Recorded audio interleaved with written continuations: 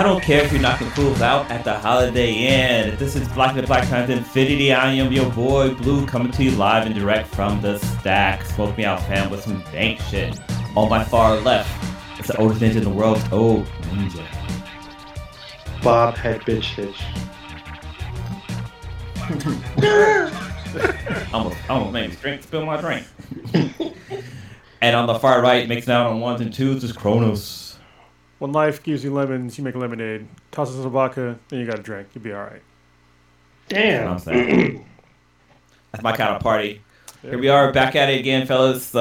Stitch's out there protecting the city, making sure everybody's... Stitch might pop in. He might sneak in here. He might sneak up in here like thief in the night. So keep an eye out. Or keep an ear open. Yeah. He's going to bust in like an undercover brother. He's going to bust in like a Kool-Aid man. It'd be funny if he was overweight, but he's not overweight. He's pretty skinny. So. Yeah. I'm sorry. He's average size. He's not skinny. He's just a normal sized dude. I'm right. He's skinny. I guess he's not that skinny. But and then Prodigy's still running from the Meta Police and running for the Fuda. Yeah, he's running. He's either running towards Fuda or running to some kind of Fuda authority. I don't know. But, yeah, Zuck put me into his office like, hey, we need to find him. I'm like, I don't know anything, man. I don't know. Who you talking about? He's all, do you know this person? Wait, what are you talking about? He's all, swear to me. Yeah. All right. I will do some quick statistics. Yes. Listener of the week would be Sash. Thank you very much for listening. We definitely appreciate it.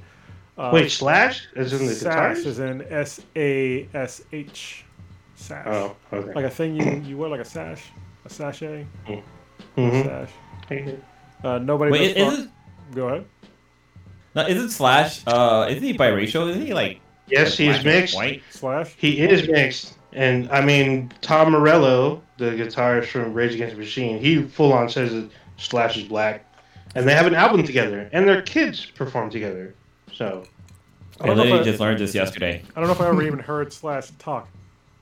Really? I just know that he has some fantastic hair. I'm just saying. He always has a top hat. And I remember the time he was on Loveline. That was awesome. He was on Loveline with Adam Carolla and Dr. Drew. It was pretty awesome. Yeah, I came across this video, about this video that talks about how like black people created rock and roll, which is 100% true. And at the end they just said, "Oh yeah, Slash is black," and dropped the mic there.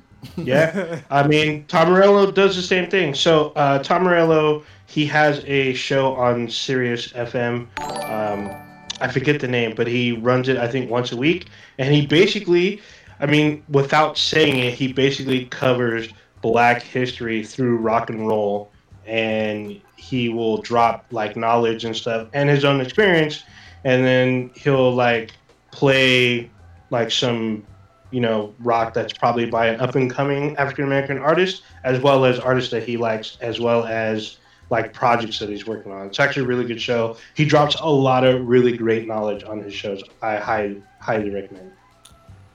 Yeah, that's it's really cool. I didn't know that at all. That's oh yeah, it's like at a weird time. It's like Sunday night or something on Sirius. No, I knew that part. I didn't know Slash was black. Or at least yeah. Because like on the show, that's why I found out from Tom Morello, and then he has like a little snippet about like him and Slash talking about, you know, being black in the music industry and like the kind of music they wanted to make versus what people wanted to make. It's actually really insightful. He talks about a lot of knowledge about being in the music industry in the 90s and stuff. It's really good. I guess it's kind of hard to tell because you only see like a sliver of his face. Yeah, like he always has sunglasses. Yeah. Yeah. And a hat, top hat, and then he wears it low, and then there's hair. The other hair, his hair covers the rest of his face. All right. Anyway, y'all heard the ding or the blue whatever thing in the background? Y'all probably didn't, the listeners. No, I didn't. The audience did. Yeah, that was from Clay. Thank you very much. Really appreciate it. First in the chat will be Warrior Fella. Definitely appreciate that. So thank you very much. Who's listening? He listened to us in class, so hopefully he have headphones on. Oh yeah, dude! Don't get busted. So yeah, I found this chick and I was like, no. Damn. All right. So if you want to know what we're talking about, let's what was his name? Dave Chappelle. He set up that joke. He told the actual punchline. Yeah. He was punching the pussy or something like that. Yeah. She was hilarious.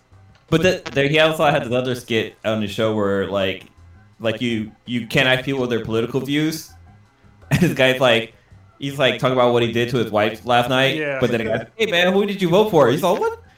Are you asking me who I voted for?" So yeah, I had her bent over. It's like, what the hell? You can talk about heinous sexual acts with your partner, but you can't talk about what political affiliation you are. You can't talk about that. You can't talk about how much money you make.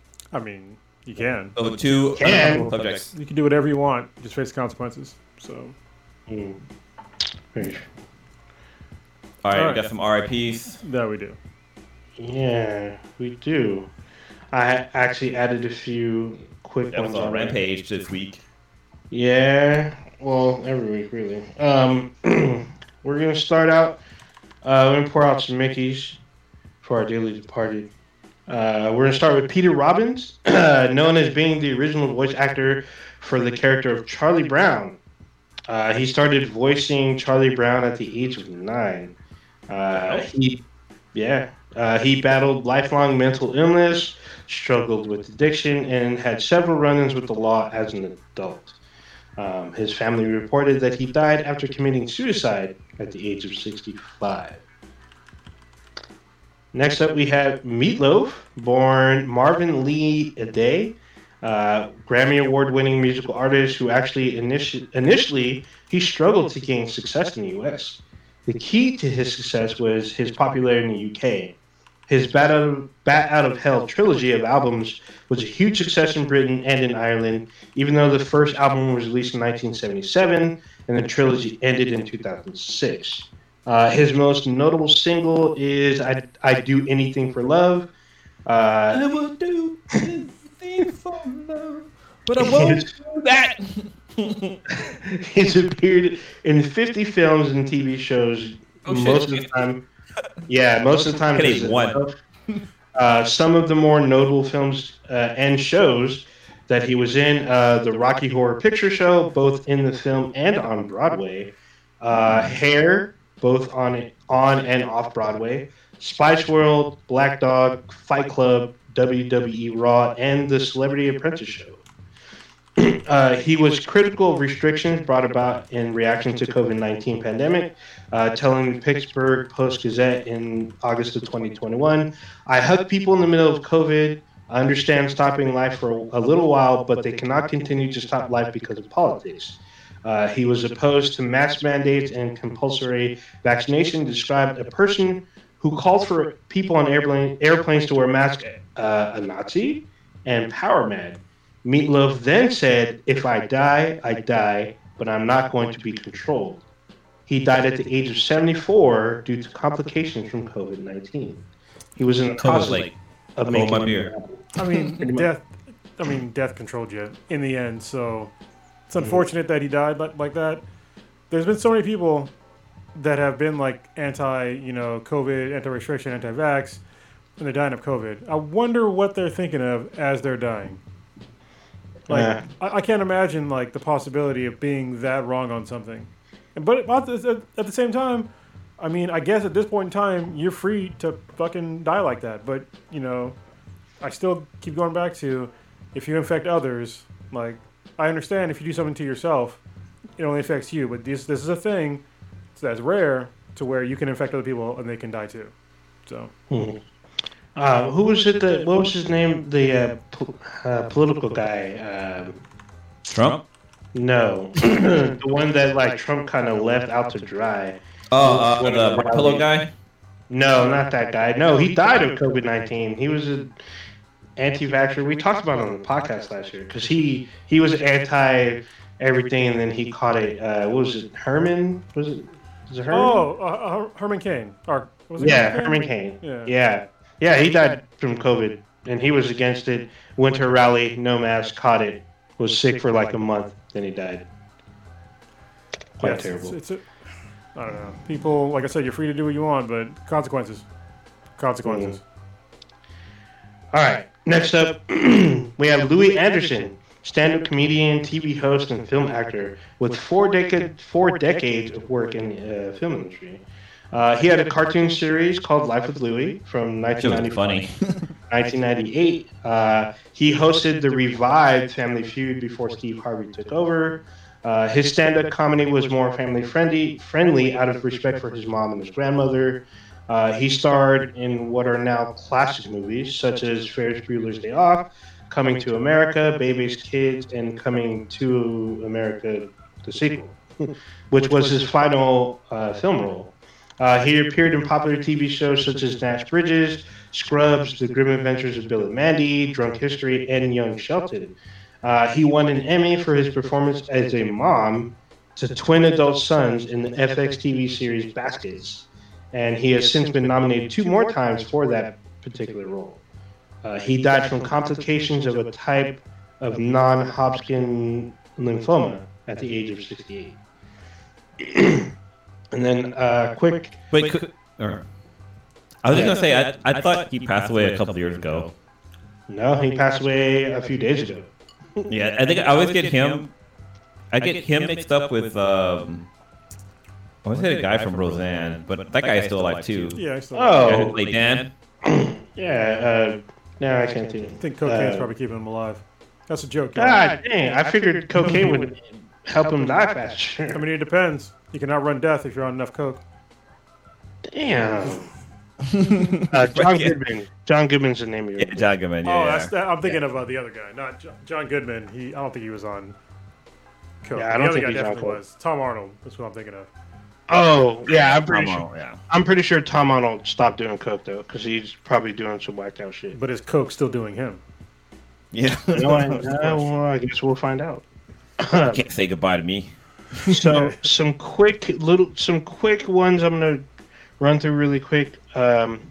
Ian Alexander Jr., the only child of Regina King, he was a DJ. He committed suicide earlier this week at the age of 26. Hudson Madsen, the oldest son of star Michael Madsen, he committed suicide also at the age of 26 a few days ago. And then Naveem Nesta Ali Shane O'Connor, 17-year-old son of Sinead O'Connor, committed suicide days after he went missing from an Irish hospital's suicide watch ward. His death was announced on January 8th. It's just fucking depressing, man. What about Regina King's? Did you already say that one? Yeah, Yeah. Ian Alexander Jr. That was the first one. Okay, I didn't hear the King part, but maybe his last name Do was it. King. So. Yeah, her only When you- child. That was When you guys post that in the chat, I was like, "What? Regina King died? She committed." So I did not see Son. I just read Regina King suicide. yeah, But her super sad and weird kind of coincidence that her son and Michael Madsen's son, same age, both died the same way. Yeah, Well, it's fucked up. not the same way per se, but they both committed So suicide. that's 3 suicides in RIPs. Mm-hmm. God damn.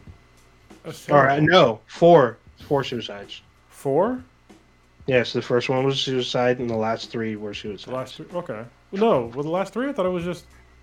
No, Ian Michael Jr., Okay. Hudson Madsen, and Naveem Nessa Ali Shane O'Connor, as well as Peter Robbins, Sorry. all committed suicide. I was tripping. I was looking something up. I was trying to communicate with Dan.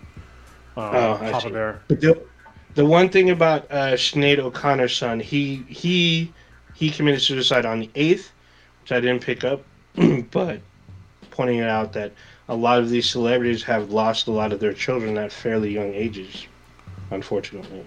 Yeah. That's fucked up. He said. All right. Anyway, I can bring it up a little bit, maybe. Or you want Yeah, I to was gonna say since you were talking about Papa Bear. Yeah, because I was talking to him actually about what we're going to talk about right now, because we're still setting things up, which is kind of fucking crazy. So anyway, I think last week I talked about how I'm on the board of directors for a new nonprofit called Rescue Residents, and I think the next day, Papa Bear sent me and the other board member like a text, and he was he was trying to see how it works to get to bid on a vehicle from a certain website for an ambulance, because it's a place that has an auction site for ambulances, and so he bid in I think a little over $5,000 just to see how the alerts worked and how all these other things worked in the process. He definitely didn't think that he was going to win the bid on this ambulance. He ends up winning the bid. So we're like, okay, what the fuck? First of all, okay. We got the bid, so we went into kind of scramble mode, hey, we need to raise some money for this, and where is it? It's in Ohio, which is lucky because that's where Matt from Pre-Recorded Live lives, and so does Becky and Joe. And so immediately, I hit up while Papa Bear's trying to figure out setting up donation sites and shit. I'm talking to Matt, hey man, I need some help. We're gonna get this ambulance. How far is it from you? It's 2 hours away from him. And so he graciously offered his help in picking up the ambulance, because it runs, which is amazing, and then putting it in a safe place for a couple of weeks or months, however long it takes me and Papa Bear to get out there. Probably be a couple months because we want to get it taken to a mechanic to get some. We want to make sure they can actually drive all the way back from Ohio to Yucca Valley, which is like Death Valley in California. So it's really far away where we have to drive. So it's over, I think it's probably around 3,000 miles, maybe more. So we want to make sure that they can make that trip. Yeah, you can look it up if you want. I'm pretty sure it's around 3,000 miles. So yeah, so that happened, and this is all in the middle of. So we already started the process. Papa Bear, he started the process of setting up the company as a 501(c), which is basically a nonprofit, so people can donate to us and write off their donations to our company. But that's still all going through LegalZoom and the IRS. So right now we're pending for 501(c) status. But it's guaranteed through LegalZoom, so it shouldn't take too long to get through that. So if anybody donates now, at the end of the year, we will find all the people that donated to us and then send out the actual 501(c) information so that they can make it tax deductible if that's a concern for you. Because I know some people, when you donate, you want to make sure you can write it off on your taxes, because that definitely helps. So yeah, we started this thing and we kind of hit the ground running, even though we didn't really want to do that. And now Papa Bear has us involved with a whole bunch of homeless organizations where he lives, to get on various committees to see how all these things are involved, to how we can get funding. I know we have meetings for a person that has to do with grants early next month. We have a whole bunch of other things that we have to do, and we're setting it all up. And we, luckily, over the past week, we've raised pretty much enough money to cover the basic ambulance. But we also need to cover however much it'll cost to possibly repair it, to get a mechanic to look at it, at least get it, a tune-up, stuff like that. So I will put in the description of this podcast the information of Rescue Residents. If you didn't listen to the last podcast, Rescue Residents is a nonprofit that is set up to specifically help out homeless veterans find a home. So our thing is to identify homeless veterans and then get them into an RV, onto a RV park. And we're going to have a central location first in Yucca Valley, which we're still setting up. And we're going to retrofit old ambulances for these veterans. And then they will have their central location will be at an RV park somewhere around the country, and that'll give them the physical address. So if they need to get a job, one of the hardest things for people to do to get a job, if you're homeless, is actually having a physical address. So that's one of the things that we identified first to help veterans. And one of the other things we identified is that if you happen to have a skill set in a place where you live that doesn't pay you enough money to make a living wage, then what do? And you don't have any money and you have no way to get somewhere else. Well, the RV will help. So we're going to help them, give them an RV, and then if they have a skill set that won't give them a living wage where they live, then we will find a job for them in another region and then set them up in an RV park in that region. so that way they can use their skill set somewhere else where they can actually thrive. So that's the basic premise of what we're trying to do with Rescue Residence. So I found out this the hard way about if you don't have a physical address, it's actually hard to get a lot of stuff. Yeah. Like a bank account. It was super hard to get a bank account if you do not have a physical address. Getting a job, like, depending on the job, sometimes they'll be like, hey, if you have a P.O. box, we'll use that as your address. Some places won't accept that. Yeah. They're like, you need, like, a residential address. So, like, that's actually something I had to struggle with, like, years ago. But as far as financial institutions, it's different now because now you can use stuff like Venmo, Cash App. They can basically be like a bank account for you because you can just put money on there and then like they'll send you a card and you can use it like a Visa or debit card pretty much. So it's a little easier to kind of manage money once they start getting money in, with the job or whatnot. But hopefully, I mean, and it's kind of easy to get a cell phone now. Like you can either get like a Cricket or whatever, and there's like programs. Yeah, but there's also programs that give out free phones. Yeah. I know there's one near us. They like give phones to the homeless. Like they just donate them and they show them how to like link up. They call it. Some people call it the Obama phone, but it's usually like phones for like the elderly. But I guess if you're homeless, you can get on the same program. So there's a lot of resources out there. But then also with P.O. boxes, like a lot of the time, so these post office will be like packed, so it's hard to get a P.O. box. Like it's it's very hard to get P.O. box. And I guess they changed their payment system because you used to pay once a month, and I guess they don't do that anymore, or something. They do some weird like tiers or something now. So I don't know. I haven't had a P.O. box in a while. So either way, I mean, having a physical address at a place will definitely fix that. A lot of stuff. So that was like, I think it was like, we had like two main issues that we had to like help solve these things, and I think that was number one. So I have high hopes for this nonprofit. We're learning a lot. I'm already doing a bunch of research, and I think Papa Bear has been going 100 miles per hour, doing a whole bunch of stuff, making a whole bunch of phone calls. There's a whole bunch of emails and just communications back and forth with various organizations. And we're trying to identify like where we can fit in with all these various organizations. Because to be honest, I think, me and Papa Bear, we had a podcast. It actually wasn't released because I messed up and my hard drive got full. But we had a really good conversation with somebody that lives in San Francisco about homelessness. And it's like the Mecca. Yeah, and it's like seems like you drive around anywhere in the Bay Area and you see all of these like homeless people everywhere, and it's just like. And then you look up, like I started looking up, like how much budget do they have for, the homeless, situation, and it's a lot of money, and all these things that they're trying to do, like they're ineffective, like wholly ineffective, because the homeless problem, at least where we are in the Bay Area, especially, it's gotten worse over like the past 10 years. It's gotten exponentially worse in the past 10 years. And so these programs are not helping. They're getting more money, but nobody's really helping them. And I think one of the main things that we agreed on is housing first. And it's an initiative to where you have the least amount of hurdles as possible to get somebody homeless in an actual home. And a lot of the places here in the Bay Area and other places, they want to make them go through all these hurdles. Like, are you on drugs?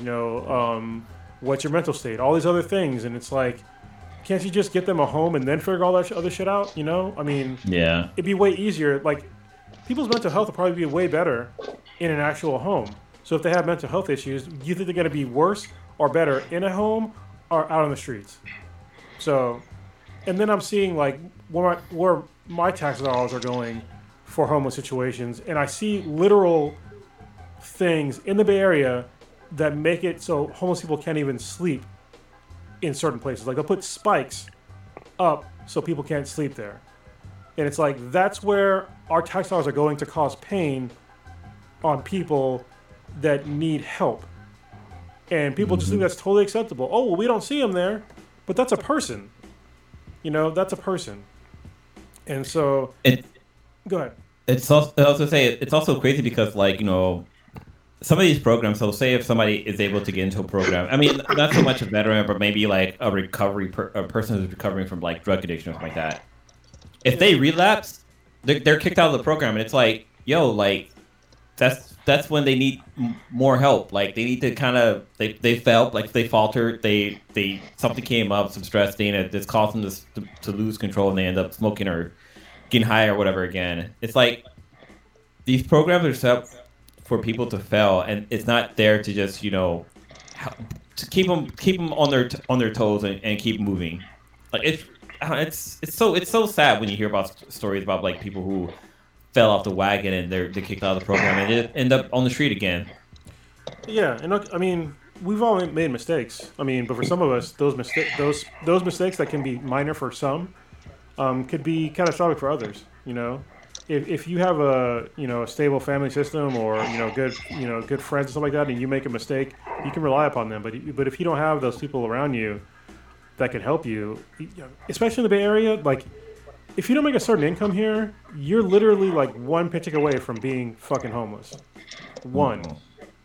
And that's crazy to me. And so I think working with veterans is going to be of great help to me personally, because I want to be able to give back to people that serve. I want to be able to serve those that serve. Obviously, everybody listens to the podcast. You guys know I'm a Marine. Obviously, I'm not active anymore, but I love this mission that we have, and I think we can do great things. And we're already starting. You know, we already have the first piece of getting an ambulance, and then we're going to convert it into an RV. And we're going to document the process of everything. And we're going to have a podcast hopefully sometime next week on Balance Exchange. We'll release it on here as well.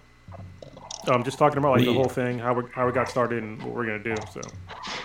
Will you guys like make like a video documentary about it, or just audio? Yeah, when we go out there, I think me and Papa Bear are gonna do a video, like a vlog thing of like actually going out to Ohio, meeting up with Matt, seeing the ambulance for the first time, and then driving all the way back. Hopefully we don't fucking break down, but it'll be interesting driving an ambulance anywhere. So yeah. I'm kind of a little jealous. Like you've got to see Matt, Joe, and Becky, and this will be your second outing. Yeah. You're the only one from the podcast that's actually seen them live and direct. Yeah. Even though we've had them on the podcast numerous times, but we have. It's gonna be a bonus, especially because I'm. But you broke bread with them literally. Yeah, I'm looking forward to actually Matt cooking for me again. Oh my God! He's even like stuff that he posted that he thought was just like okay or didn't come out the way he really wanted looks like fucking amazing. I'm like, dude, you think that this was not okay, like not very good? This looks crazy good. So yeah, it didn't come out the way I wanted, or it was like, like whatever specific is missing or something. I'm like, dude, this still looks amazing. So.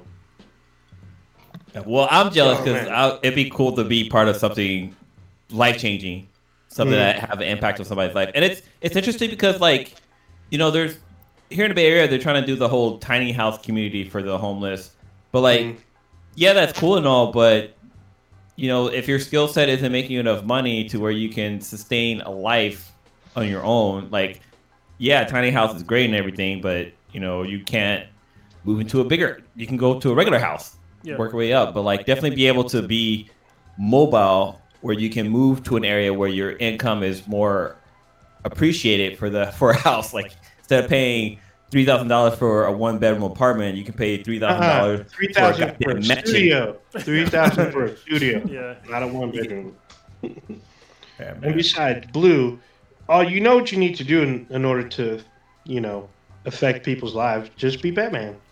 Like you said you was going to be. Well, I mean, in the future, I wish. There's ways you guys can help. Obviously, you can donate, and then there'll also be things like in the future where we need help with various things. This is one of the crazy things that occurred to me, like as I've been, talking to my friends and family, is like how many people that I know that have offered like not obscure help, but like help that I didn't really think about. I've had people come to me with financial help. I had people come to me with help with actually getting ambulances possibly donated for free. I've had people. There's a couple other ones too, but I've had like a bunch of people that have reached out. Oh, with video editing, with a bunch of other stuff, and it's just like I didn't realize like how many of my friends could help on something like this that might not be just like the direct financial means. So If you need a photographer, I know a guy. yeah, you see, like, there's like all these things that I didn't think about before that are definitely helping. Even like a little bit of construction stuff too. I mean, I built a house technically, or a little shed, Yeah, shack, a shed, a studio. A Yeah, minute. but also like I don't know, like mechanical stuff, like Chronos and I, like we car guys, so we know a little bit of ways around the engine. So if it's something simple, but then again, I'm gonna pull a Riggs, not Riggs. What was Dennis Glover's character's name in Murtaugh? Is it Murtaugh? Yeah, Riggs and Was it Murtaugh. Murdoch? I think it was Yeah. Murdoch. Was it? I thought it was Murtaugh, like Murtaah. No, I can't Well, remember now. To quote him, I'm too old for this shit, Riggs. Like, Yeah, Riggs and Murtaugh. Oh, Murtaugh. Murtaugh. wait, yeah. fun fact, isn't Danny Glover from the Bay Area? I know No idea. I know he Maybe? was. If he's not from here, he at least lived here for a long time. Cause my stepfather, he actually sold a bunch of clothes to him. So He was born in San Francisco. yeah, that's what my stepdad's shop was. Not anymore, but yeah. If So you want, I have go ahead. one of my ex-girlfriends. She graduated college with his daughter. Wow. Yeah. What is Danny Glover still around? Yes, she's still around. Don't you put that juju out there. Oh god. I heard they're trying to film a new Lethal Weapon too, so I'm like, there's no way. Yeah. So, How but is it'll be fun to see. Oh, just Oh, all how he needs old to do. is- He needs to link up with goddamn what's that? Sylvester Stallone. Get on his Mexican supplement regimen, and he'll be all right. I'm just saying that guy's on all kinds of fucking steroids. Damn. He needs to be in the next Expendables. You need to be in Expendables 4. Expendables. Expendables.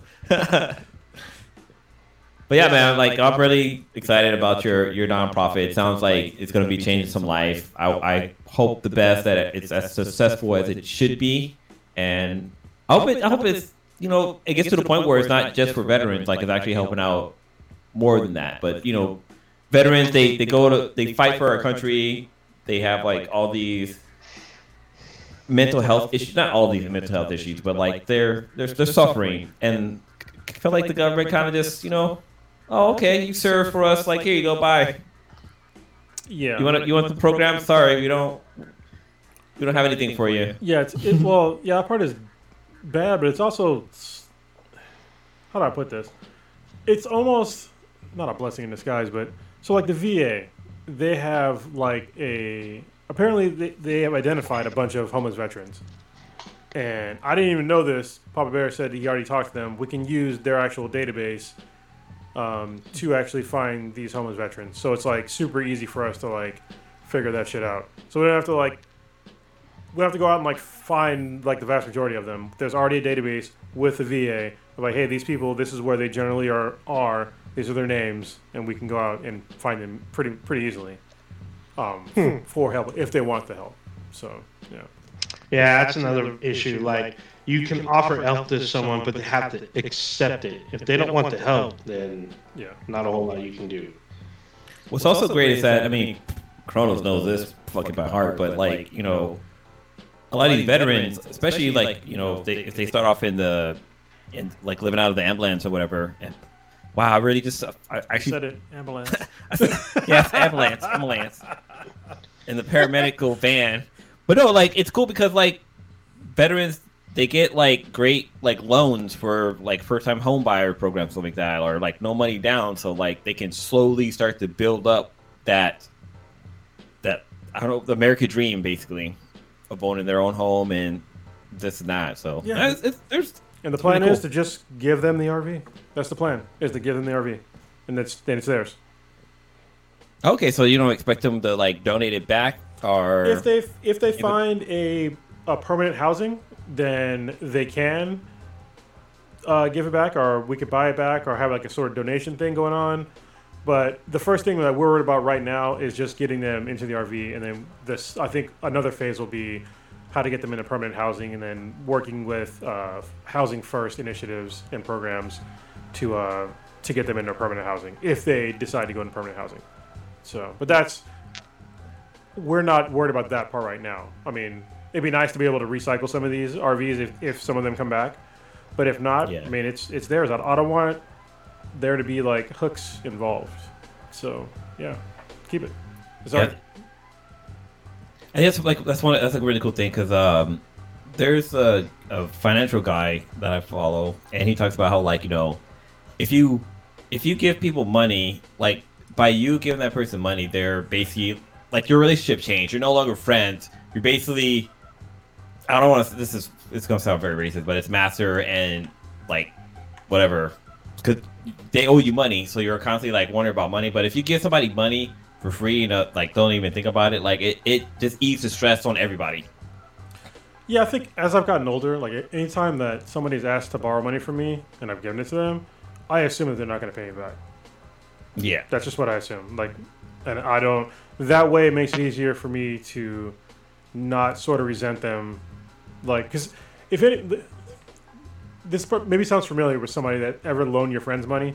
You loan your friends some money because they're down on their luck, and then you're friends with them on some sort of social media, and they got through whatever they're gonna get through, and then you see them like spending money on a bunch of extra bullshit, and it's just like, well, can you pay me back? Like, I see you going to clubs and, you know, doing all this other shit, but you still owe me money. Like, why don't you pay me back? So my policy now is if I do loan somebody money, I assume that I won't get it back. Yeah, that's.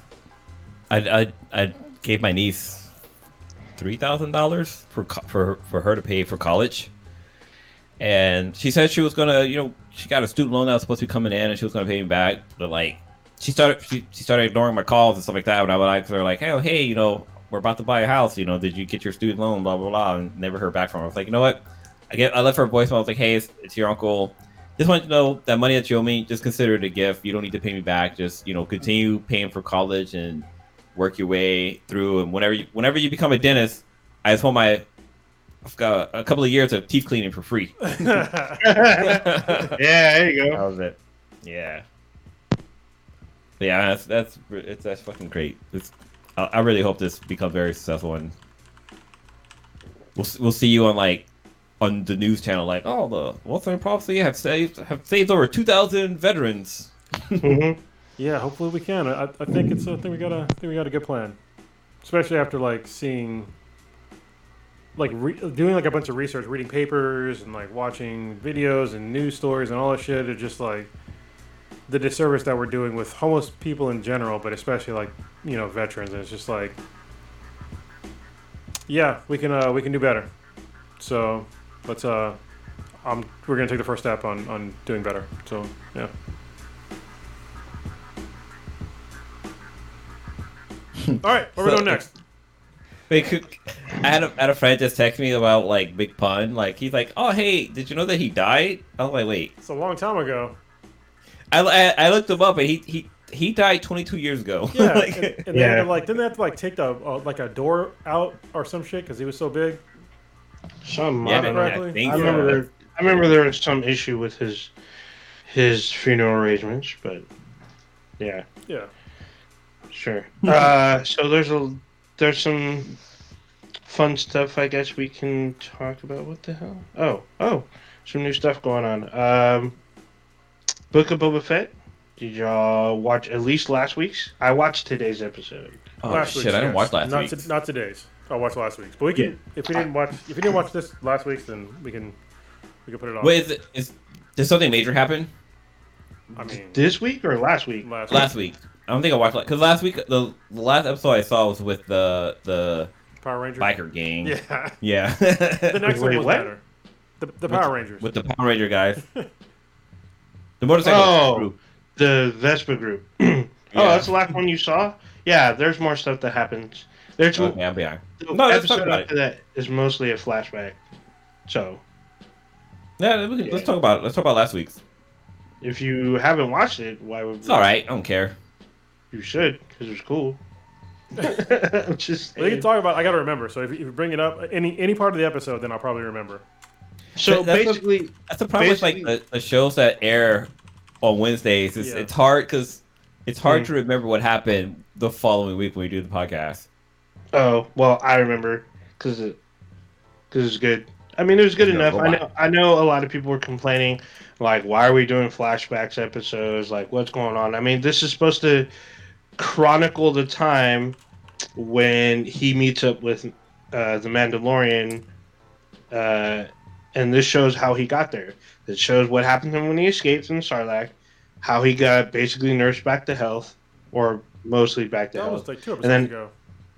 Yeah, but then how he got his ship. Pretty much, this is what that last episode was: is how he got his ship. No, the He last was casing.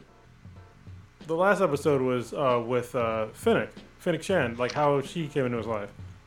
Yes, but after he patched her up, they went to go get a ship, and they had to break it out of Jabba's palace. Okay.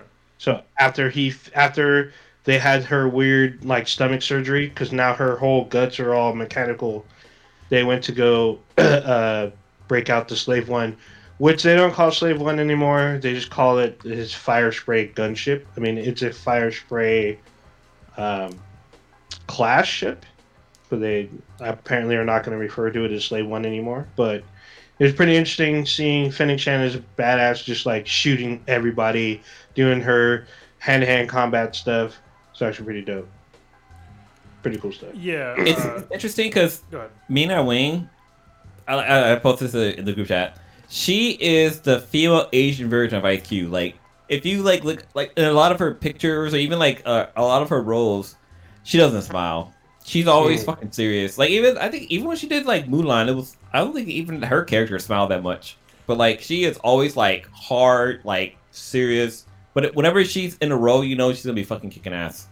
I think that's Pretty how, much. honestly, she keeps her face looking so young. It's because she doesn't Yeah. smile or give any facial expression. She's trying to preserve all of her skin on her face by not using any muscles. It's awesome. Yeah, she's too busy using them to punch people in the face. I'm just, It's pretty awesome. it's hard to believe that I think she's like, I think we said before, like 56 years Fif- old, 58. 58. Yes, 50. Jesus Christ! 58. I'm Yeah. not like anywhere near that when I'm 58 years old. Like, it'd be an accomplishment. 'Cause right now I'm 42. I'm okay for now. But if I go like this, you can see there's wrinkles on my forehead. If I do like the thing, the logo. Gotta get the crow eyes. I'm not getting the crow's eye. Wait, Crow's feet. Crow's feet? When did- I'm not getting those yet. I'm trying to look to see when did Street Fighter come out? 'Cause I was like Man, 90s. That came out when 99? no, Street Fighter was probably like Are you talking about live 94? action one? Because we could not talk about that 100%. Yeah, I'm live just saying. action. 94. Why are we it came out doing in Yeah, 94. 94. Well, no, I'm just trying to say like how long, like that was her 5th movie that she was in. Based on Wait, she was in that? Yeah, she's Chun Li. Holy shit! I did not know that. Oh, shit, you 100% serious? did Yeah, not you know know, that. yeah. No, did not know that.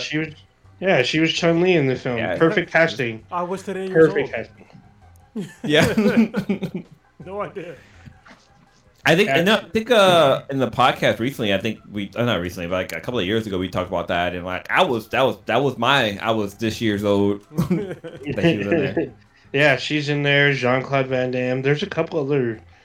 Oh, I mean, I think that it was a bad casting to put Raul Julia as Bison, but It should It have been is what somebody it is. way more buff. I'm just saying. Yeah. way more yoked. But also, But- he was a really good actor. So Yes, unfortunately, he passed shortly after, but I Dude, think that's he was- his last film. He was great in Adam's Family. Like he was. Yeah. Fester. Was it Fester? Was that the No, father? No, that's Uncle he's Fester. Gomez. yeah. Gomez. That's Gomez. what it was. Fester is the bald one. That's right.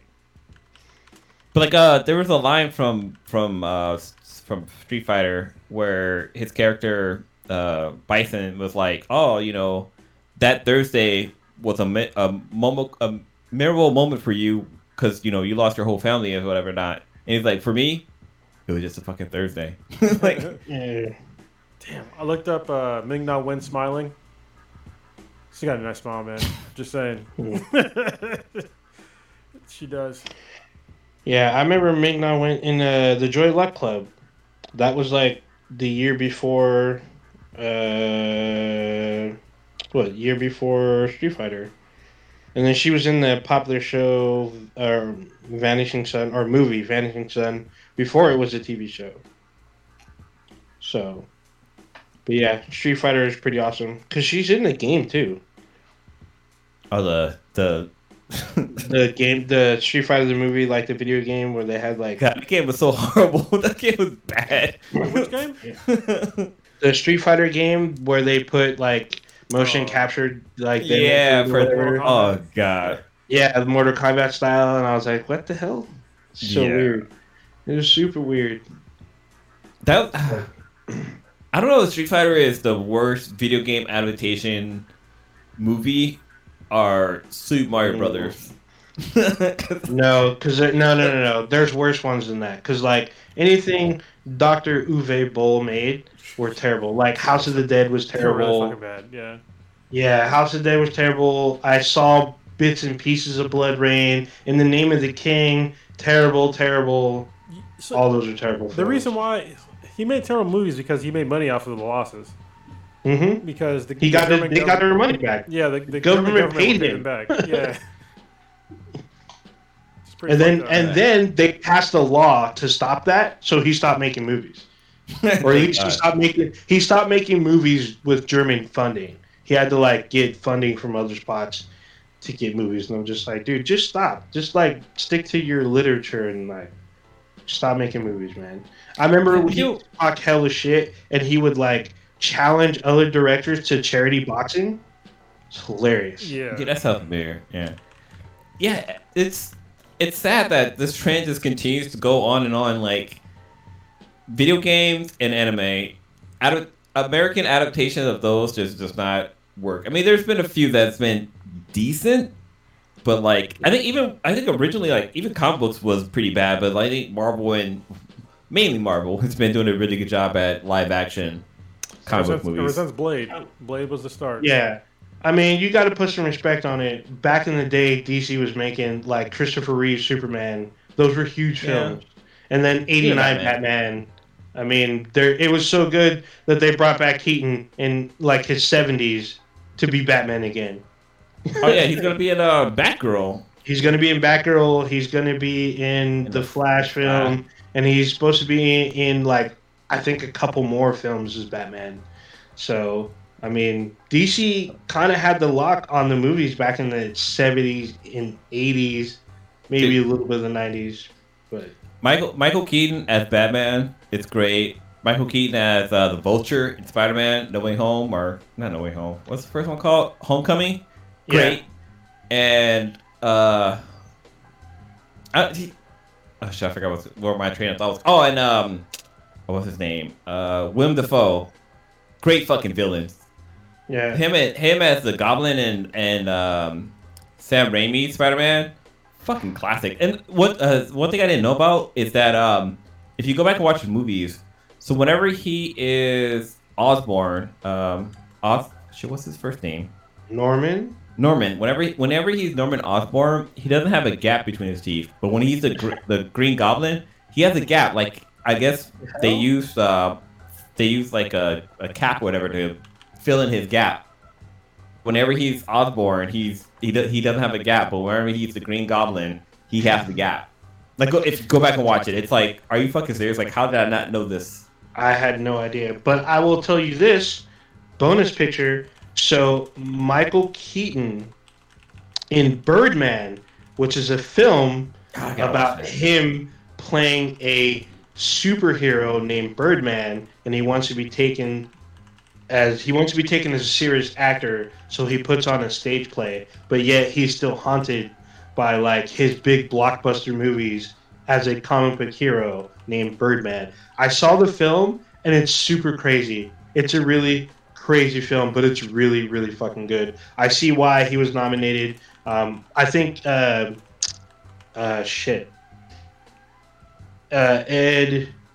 Why can't I think of his name? He was in The Incredible Hulk before Mark Ruffalo. Edward Norton. Edward Norton. Oh, the other one. So Edward Norton does a fantastic job in the film too. I was thinking of Eric Bana. Yeah, no, The one after that. Yeah, so Edward Norton in the film, he's amazing as well. He does some crazy shit in that film. You want to talk about, like, he's basically like a young version of, like, Harvey Weinstein, kind of. Not as a producer, but as if he was an actor. It's super crazy. It's a crazy film. Not the guy who touched women inappropriately and had a... Yeah, he's kind of like that. He goes super, like, method with it. But it's a good film. It's a great film. Highly recommend. It took me a while to finally watch it, but it was so good. I forgot about that movie. I mean, it's on my list to watch because, you know, it did really well and, like, Michael Keaton. Plus, like, every time I think of Birdman, I always think of, like, the rapper? No, fuck that guy. No, the animation, the cartoon. Harvey Birdman. But then, I mean, there's Harvey Birdman, but then there's, like, the actual, like, old school Hanna-Barbera cartoon. Oh, yeah. Same thing. Yeah. Yeah. But yeah, I highly recommend you watch Birdman because it was really good. Dude, one movie, since we're talking about movies, one movie I recommend not to watch is There Will Be Carnage, the Venom 2 movie. Oh, God. I watched it last night. Did you watch it? Yeah, man. Oh, man. That shit was... It's funny because, like, the sweetness was kind of, like, watching it, like, she was working, but she was, like, look up and stuff like that. And she was like, I wanted to watch this movie, but, like, every time I looked up, it was just garbage. Like, it was, other than the fight scenes were really good. Like the fight between the symbiotes was cool, but it was pretty much just a wash and repeat of the first one. Because you got the badass symbiote and Venom is like the weakest one and he's able to overcome it, where you got the red symbiote, yeah. Overall, I don't know. I wasn't feeling it. Even though San Francisco is the stage, just didn't do anything. Like the first one didn't do much for me either. The second one, it was just kind of bad. It was funny to me because I guess the Cletus's girlfriend, I guess she's like she's a mutant, I guess, but they can't say mutant. And I was like, what the hell is this chick? Because she had some crazy ass powers. Yeah, like, she's is chick mutant? And they kept implying that she was a mutant, but without saying mutant. I'm like, what the hell's happening with this chick? And then, like, it's funny to me because Prodigy, he keeps standing for this film, but he hasn't seen it. He hasn't seen it. He keeps talking about how much money it's made and how it bodied all the other comic book movies. I'm like, dude, this movie's terrible. I'm all, have you seen this film? And he keeps like roundabouting. I'm all, just say you haven't seen it. Stop trying to like say it made so much money and, you know, it was one of the top 5 films of 2021. Just say you haven't seen it. I mean, the last Transformer movie made hella money too, and that was terrible. I was terrible, and I paid to see it. Bumblebee was a really great movie. Bumblebee was like the one before that. It was like the Dark Knight or something like that. The Last Night. That was terrible. It was a terrible film. Terrible. I was going back to Titanic. Titanic was a fucking terrible movie. It made the most amount of money up until that time. It was like $1 billion. And it was fucking terrible. Like, we all knew how it ended. People still watched it. Oh, it was a love story. The love story was fucking trash, too. Okay? I don't give a shit about the movie was not good. And people just flocked to that movie.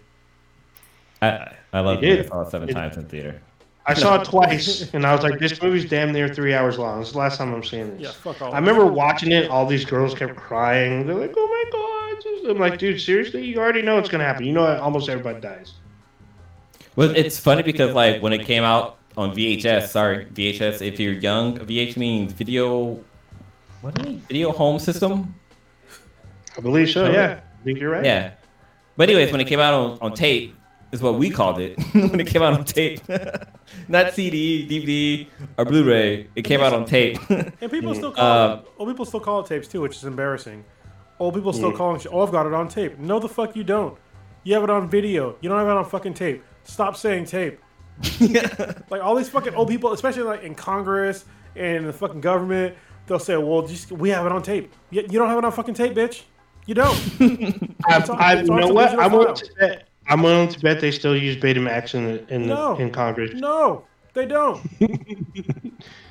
Well, I wonder if like we're kind of side-scrolling. I'm telling you, they do not. They don't use tapes anymore. They use tapes for backups. That's about it. Maybe backups. Well, like LTO tapes, but that's just for backups. Everything else is digital. They don't even put shit on DVDs and CDs anymore for backups. It's all just digital. I wonder. I would like to know how much.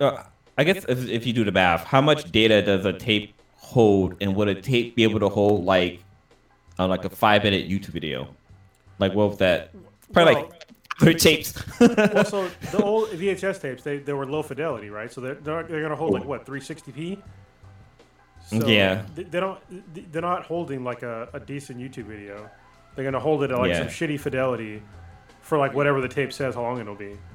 You can't cram in extra pixels into an old school VHS tape. It's like saying like how long would a DVD, how much data could a DVD, or how much video could a DVD hold from a Blu-ray? Well, it can't, because a Blu-ray can't hold magnitude more. That makes sense. Yeah. But I guess technically it can from like from the data side. You probably could, but it's still. Well, yeah, I was kind of just thinking of it as data storage versus not so much as visually be able to watch it. Yeah, but because it's analog.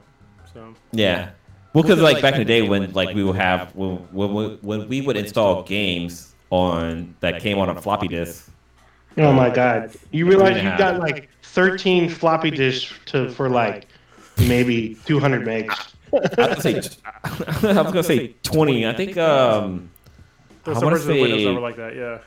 Yeah, there were a lot of games that had, and they would be numbered like you had to pop one in and wait like half an hour, and then come back to your computer and have to stick in the next one. Another one, yeah. It would sit there and wait too, be blinking with the cursor. Yeah, waiting for the next day. Yeah. So I have Unreal Tournament 2004. It's a great game. You know how many discs it took to install? And these are they're CDs. Wasn't it 3? Huh? Wasn't it 3? 7. What the fuck? I have them.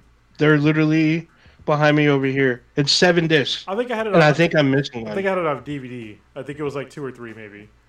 Yeah, I didn't have a DVD player. I had a CD player, so it took 7 CD discs to install the game. Well, so the whole reason why we even talk about this is that with the Titanic, when it was released for home theater systems, it was 2 tapes.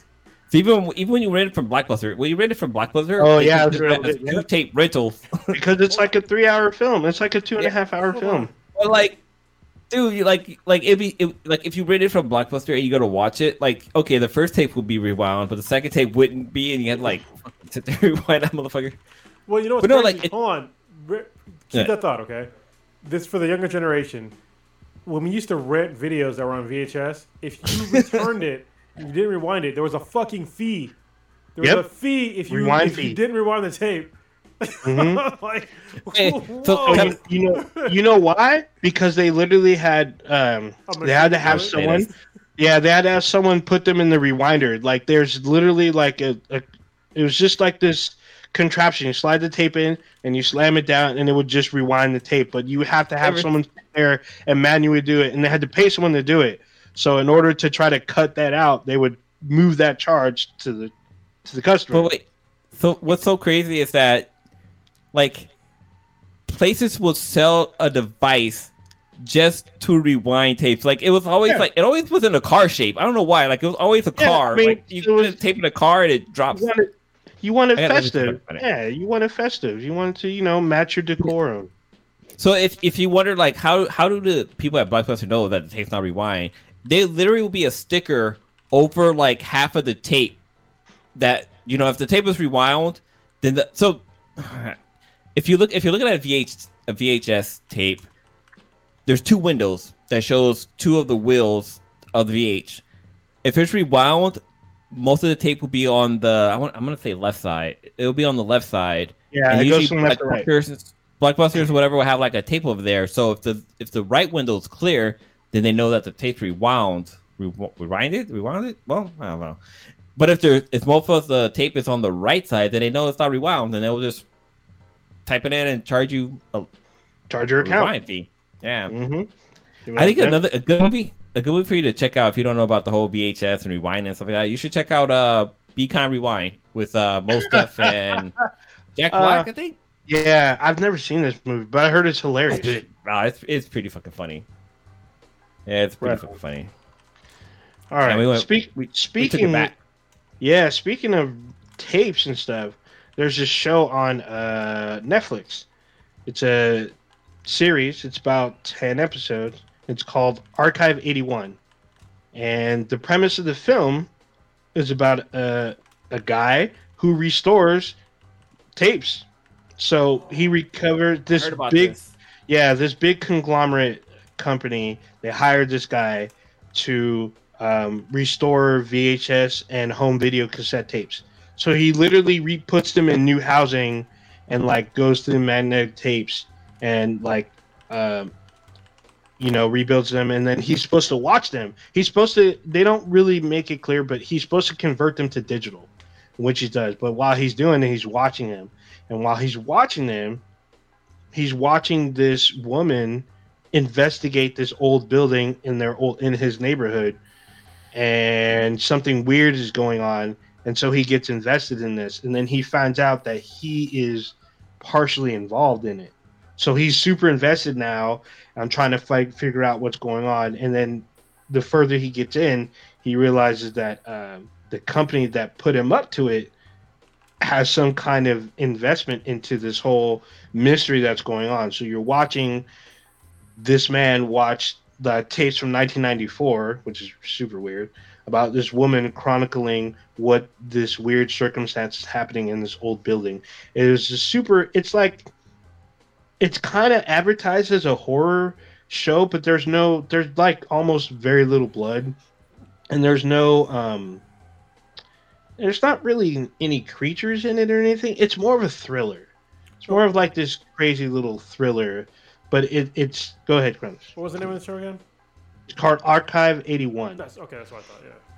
Yeah. So I mean, it involves like this man trying to basically solve a murder, or not a murder, solve weird happenstances that happened in 1994, and he gets super invested in it, and so like his world starts to kind of unravel as he's watching more and more of these tapes and trying to figure out what happened to this woman.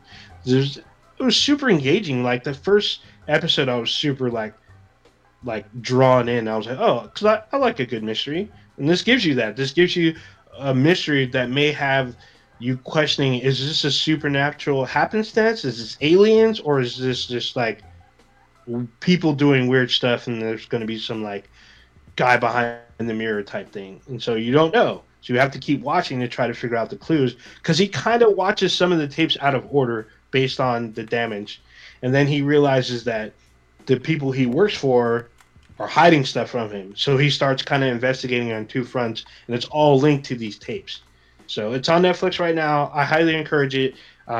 It's actually not scary. It's more just like a good thriller, good mystery thriller, but it has like these weird, like supernatural, possibly like alien-esque tones to it. It's done really well. It's executive produced by James Wan. Even though I didn't like *Malignant*, this is a good like makeup for that movie. Oh, sounds good. Yeah, I saw it on the on Netflix in the top 10. I kind of want to check it out, but since you get a recommendation, I'll probably check it out on my own, because I don't think it's something that K-Mac is into. K-Mac? Yeah. But Crystal Light? Yeah. Crystal Hot Sauce? Crystal Hot Sauce is good. Right now we're watching We're watching Midnight in Asia on Netflix right now, which is really good. Wait, is it Midnight Madness or Midnight in Asia? Is that on Netflix as well? Yeah, it's about like the nightlife in certain Asian countries. In certain Asian cities, about like the food culture and the alcohol culture and just like the whole nightlife culture, and in certain cities. And it's honestly, I think it's fascinating because I love going to Asia when I was there. I think it's really cool and like see like the nightlife scene in like parts of Japan and I think it was the Philippines in there too. I know Thailand is one. It's the next one. There's a bunch of like cities that are on there that are really cool to like check out. Did they do Seoul, Korea? They did Korea, yeah. Korea was one of them. Yeah, so I had friends that went in 2018 or 2019, and they were explaining to me that like 7-Eleven out there is a whole different entity than it is out here. Like 7-Eleven in Seoul, Korea is like the place to be for like after hours and like they party hard. They're partying till like 6 in the morning at a 7-Eleven. I'm like, what? Like, yeah, you don't understand. It's totally different out there. It was really interesting because they do like karaoke and stuff at 7-Eleven. I'm like, what the hell is happening out there? Yeah, I remember when I was going to when I was in Singapore, I went to like it was a really interesting country because it's like super clean, and then like you drive around and like everything's clean, and then you go to like the malls, and the malls like everybody's at the mall, and the malls are large, like very large, multi-tiered. You're walking through the malls, and then as a young Marine at the time, I was like, all right, well, like where are we gonna party tonight? Like where are we gonna hang out and like get some drinks? And then you literally go to the same fucking mall, and like magic, like the malls would like I don't know between stores would like expand into like these clubs, and like there'll be clubs like legit clubs in these malls. And I remember at the time I was like, this is so fucking weird, but it was like a lot of fun because like it was safe, it was clean, you can get a lot of drinks, a lot of hookers that you didn't know were hookers. So oh, you ran into some live action food out there. Huh? I mean, I didn't. Well, maybe I was, at the time I was newly married, so I was like, trying to hold it down. But how did you know? No. Oh man. No, probably got stories. What was the name of the show again? Because like the sweetness she's been wanting to go to Japan. I'm like, you want to go to Japan? I think it's Midnight in Asia, I believe it's called. Let me just look it up real quick. Right. But I'm pretty sure it's called Midnight in Asia, and it's like a bunch of different cities in Asia talking about their nightlife, and some of them are like really fascinating because like one was like this older couple that had like this nighttime like sort of like street restaurant, and yeah, they were like probably in like 60s or 70s. And like running this restaurant like super late at night, and it was just like super interesting. Midnight. So the whole like the Swedes want to go to Japan. The way I made it sound like makes it sound like I don't want to go. Oh no, I would love to go to Japan. I've been to Japan 3 times, and I've had an amazing fucking time. Yeah. It's just that, yeah, Japan. You don't want to tell them I like anime, manga. And Asian chicks? Video games in there. Yeah. I can't say that out loud, so I'm just saying yeah. Damn. It's all good though. You're married to her. You're married to her. Yeah, I'm married. Yeah, I'm married. Yeah, Japan. It's Japan's an amazing country. Like it's so organized. Like at least the parts I went to, like you go into McDonald's, everybody's wearing the same uniform. All the females' hairstyles are the same. Like it's so perfectly uniformed, and like they greet you properly, and not properly. They greet you like, oh hey, how you doing? Well, what can I help you with? And they want to make sure that you're like happy. Where like here in America, it's like, yo it's man, like, our ice cream machine's broken. we got that shit for you. Damn. But yeah. But kind of jumping back to the whole VHS, I know Odin was talking about how like there's a show on Netflix because actually VHS has a really interesting shelf life. Like apparently they can live, they last like 10 to 30 years. So there's a lot of VHS tapes out there that are disintegrating. Same thing with CDs. If y'all didn't know that, CDs have a shelf life too. CD. Yep. But even hard drives. Yes, especially hard disk drives. They all have shelf lives. Yeah, but well, I don't know. I run RAID arrays, so yeah, it's a little better. Yeah. So it's kind of interesting, and I think it was the Batman. It was one of the animated series, not the original animated series, but the Batman. I think it was on CW, not CW, like CW Kids is what it was on, and I guess the Batman had came up with a cure for the Freeze, Mr. Freeze. Gotta say his name right. and he knew that data would be corrupted and like it would like disintegrate. So inside of the Batcave, he had it etched into the walls, which I guess even stone would fucking disintegrate if it's in a moistured environment. But I think the Batcave is pretty dry in there. But yeah, anyways, so they were able to cure Mr. Freeze, but it's just mainly because like data, not that it corrupted, decays and stuff like that. I just thought that was really interesting. Over time, and it's like it's interesting because I'm in the data storage field, and I've seen hard drives fail in spectacular ways. Like there are certain hard drives out there, so like the spinning disk kind, the actual hard drives, not SSDs. I've seen issues where like it's how do I put it? Multiple batches of hard drives had this issue where so an actual hard drive is like it's like basically like it's like a tiny record where it's spinning around and there's like a magnetic head that reads off of it, spinning at like very high speeds.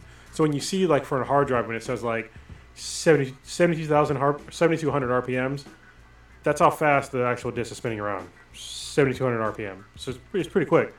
But there's like a head that reads off of that reads off the magnetic pieces off that hard drive.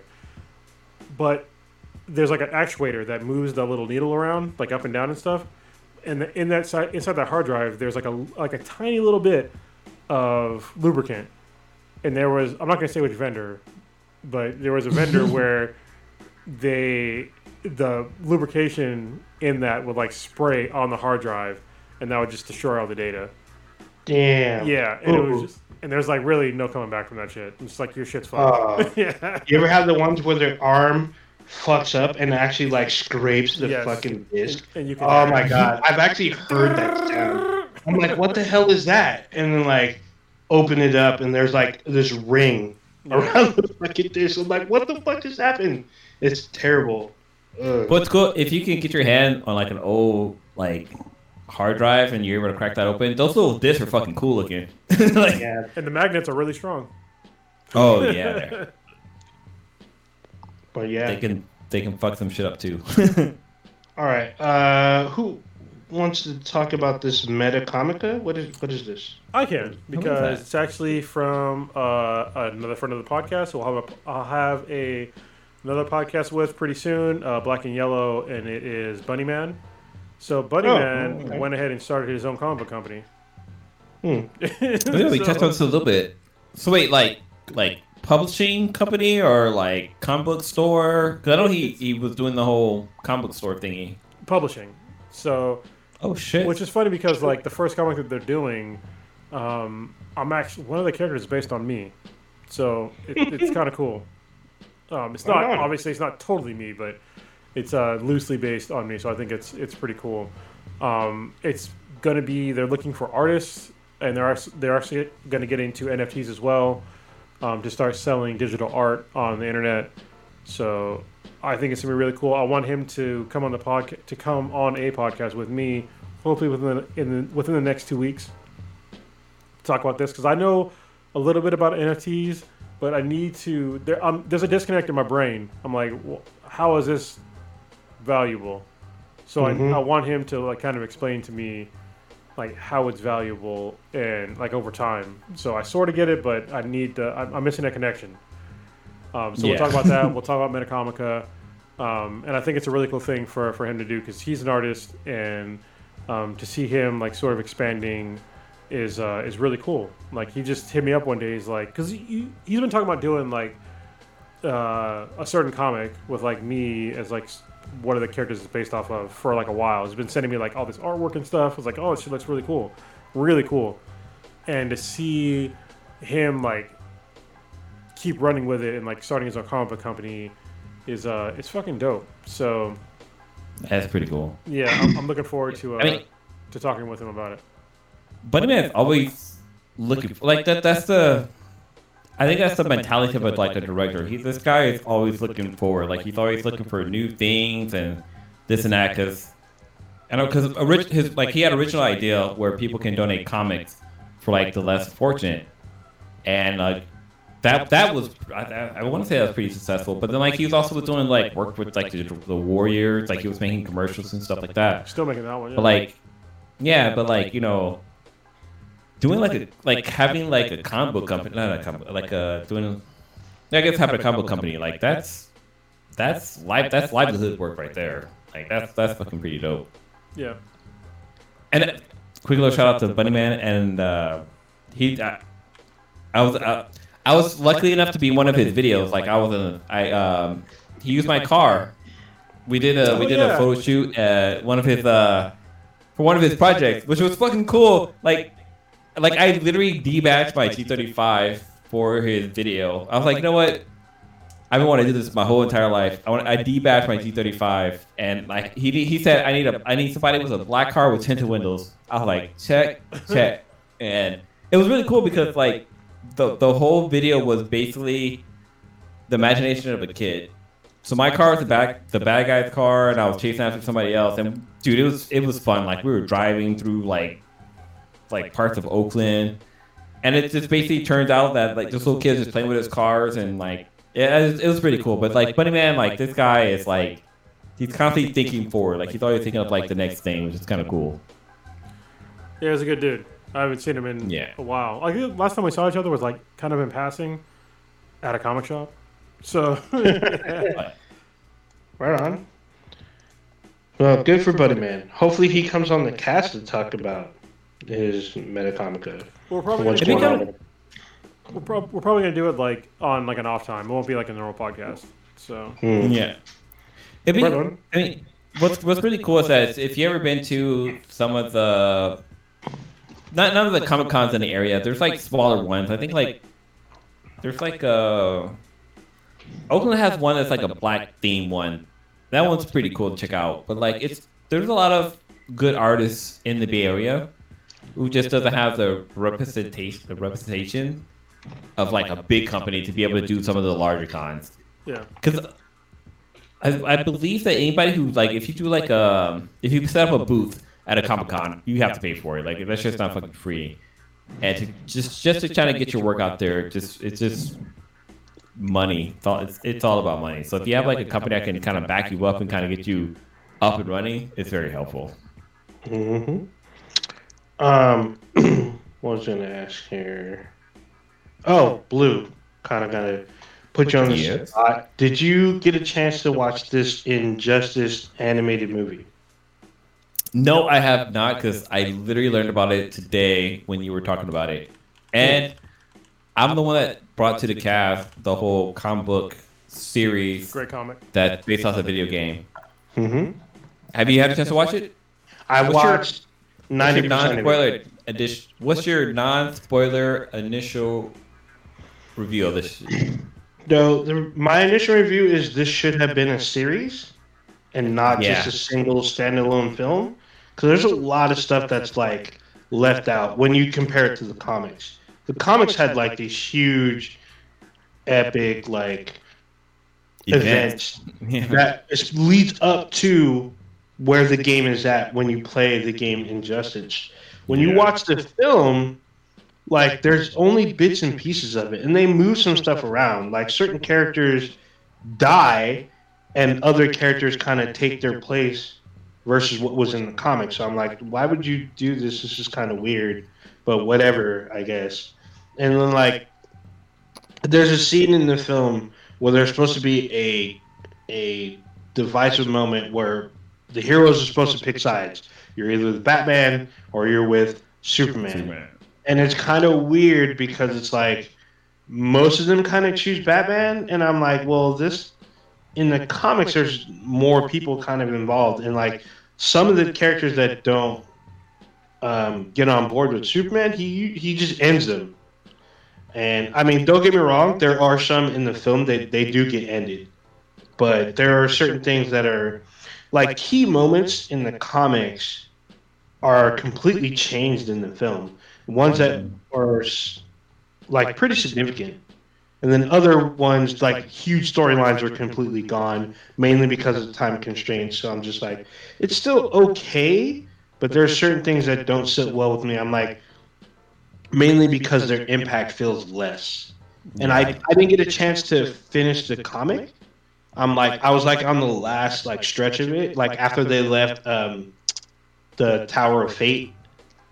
but like it's just, I mean, it's kind of there, but I guess they kind of don't want to put Superman in a bad light, I guess, in the film, but they kind of do, and they kind of like don't go all the way there as they do in the comics. There is a point in the film where Superman goes like completely off the rails, but then they all kind of come back together. So I'm just like, it just doesn't have the stakes that I remember reading about. Yeah.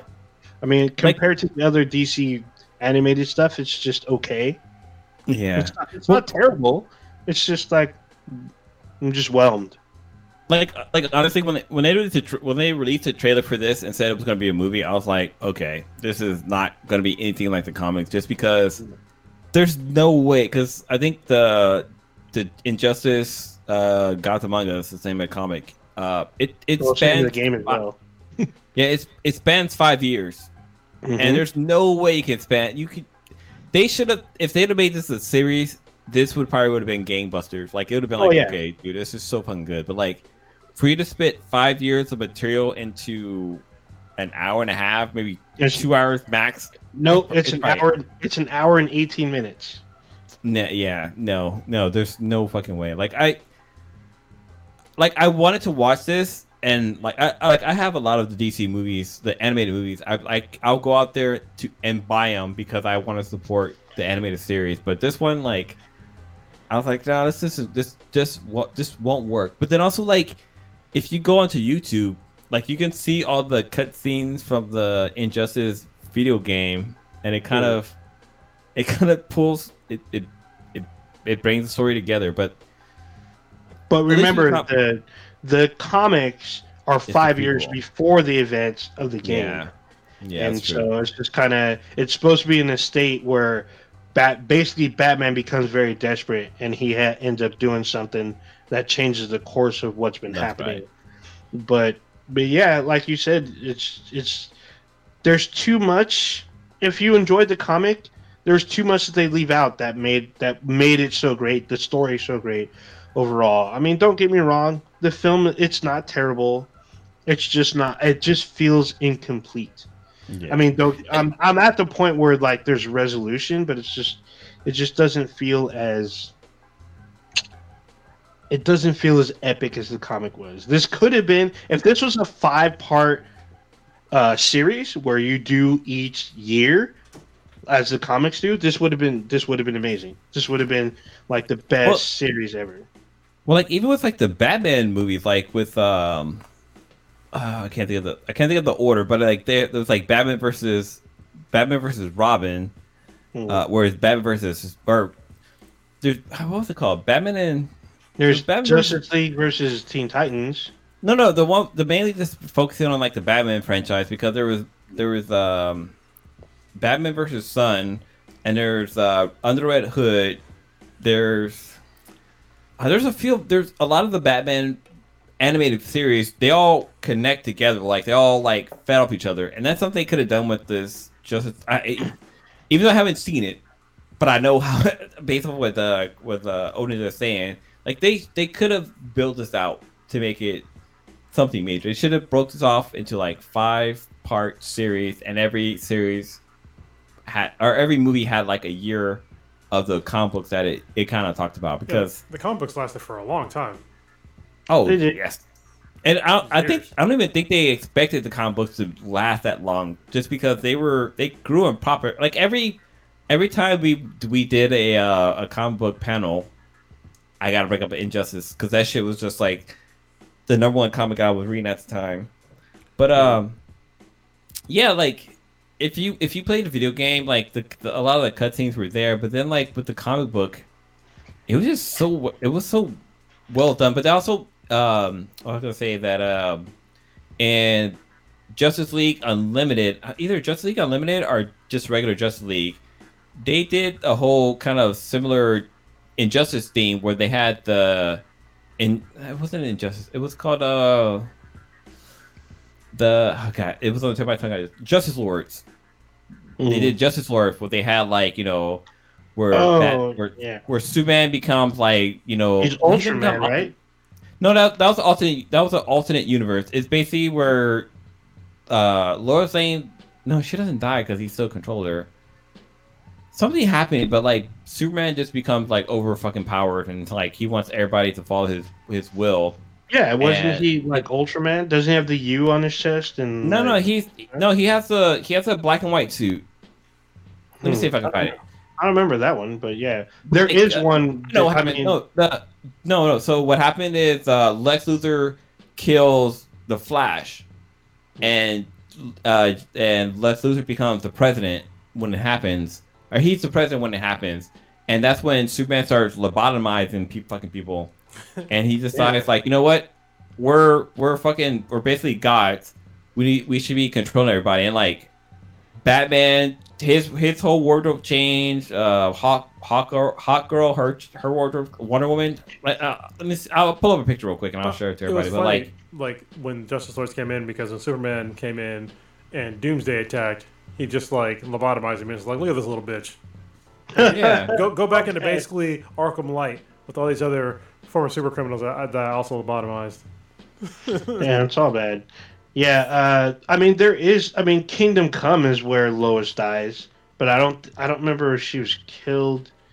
Oh, she is killed in a bomb. She's like killed in a bomb, no, but I was gonna. She's the reason why Injustice God Among Us happened, because the fucking Joker literally he uses Poison Ivy's stuff to, or no, he uses Scarecrow's fear toxin, mixes it with kryptonite, so it penetrates Superman's like nervous system. So when he sees Lois, he sees Doomsday.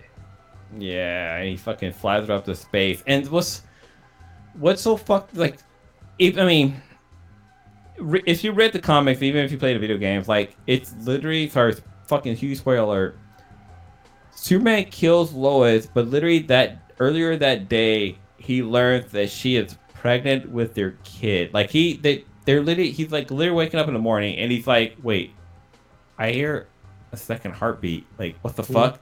And she's like, oh, I was gonna tell you. He's like, I'm fucking Superman. Like, I got X-ray vision. I would have known. But let's see if I can pull up this image real quick. So this is the Justice Lords. Yeah, I mean, you gotta pinpoint the other part where I vaguely remember this. So Hawk Girl, she's kind of different. Even the Manhunter, Martian Manhunter is different. But like, actually, I think I actually got the Batman figurine for the Justice Lord. Like I literally scoured the planet for that. Let me see if I can pull it real quick. Remember how good Justice League and the JLU was like back in the day? It was so good, like the whole series. It was fantastic. It was good. It was crazy to me because they had a shit ton of characters. I was just like, how do y'all keep track of all these goddamn characters? Like, they just came out of nowhere. Like, they had the fucking cowboy. I don't remember what his name was, but he had like some weird powers. Yeah, he was up in there. They had they had Huntress and the Question. Like, she hated him, but over time they had like their B story where they end up becoming a couple. Yeah. I was like, what the hell? I mean, in the comics, apparently that happens because when the Question dies, Huntress becomes the Question. So I was like, oh, well, I guess they're kind of following that. And then there's like when part of the Justice League get trapped in the 50s, so they meet the Justice Society. And like one of the guys that's there, he talks to John Stewart. He's like, oh, you're a credit to your people, son. John Stewart's just like, okay. And then same, like a slightly different group, they end up going to the future, and John Stewart meets his son because it looks like him, but just more yoked, and he has wings. So he pretty much knows that him and Hawk Girl have a kid. But then when they come back, he alters the future by like breaking up with her. It was like, what the fuck? Like, you see that you're gonna have a son. He's like, nah, I can't do this no more. I saw what happens. I was like, what the hell? And then he ends up hooking up with Vixen. I gotta jump back in real quick. So sorry to cut you off, but I like walked away. But like for that scene when they go to the future, so they kind of they meet up with they end up in the world of Batman Beyond, which is fucking cool.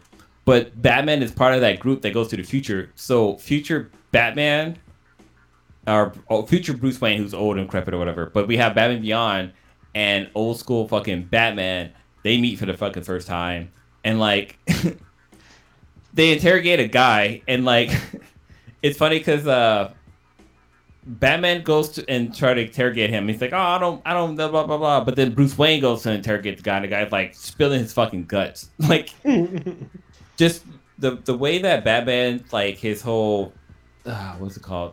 Like his interrogating style just changed. It's because it becomes more harder at the order he got. But like, he was able to get this information out to guys, and it's so funny because like, younger Batman was like, what did you say to him? And he's like, "Oh, you do not want to know." It's like, holy shit! Oh yeah, I remember that. Yeah, I remember that episode. That was a good episode though, because they were trying to figure out to go back, but they see what happens with, and like, you see Static Shock as a full member of the Justice League, and I remember everyone's all excited. Oh, Static Shock's going to be a Justice League member. I'm like, yeah, when he's like 25.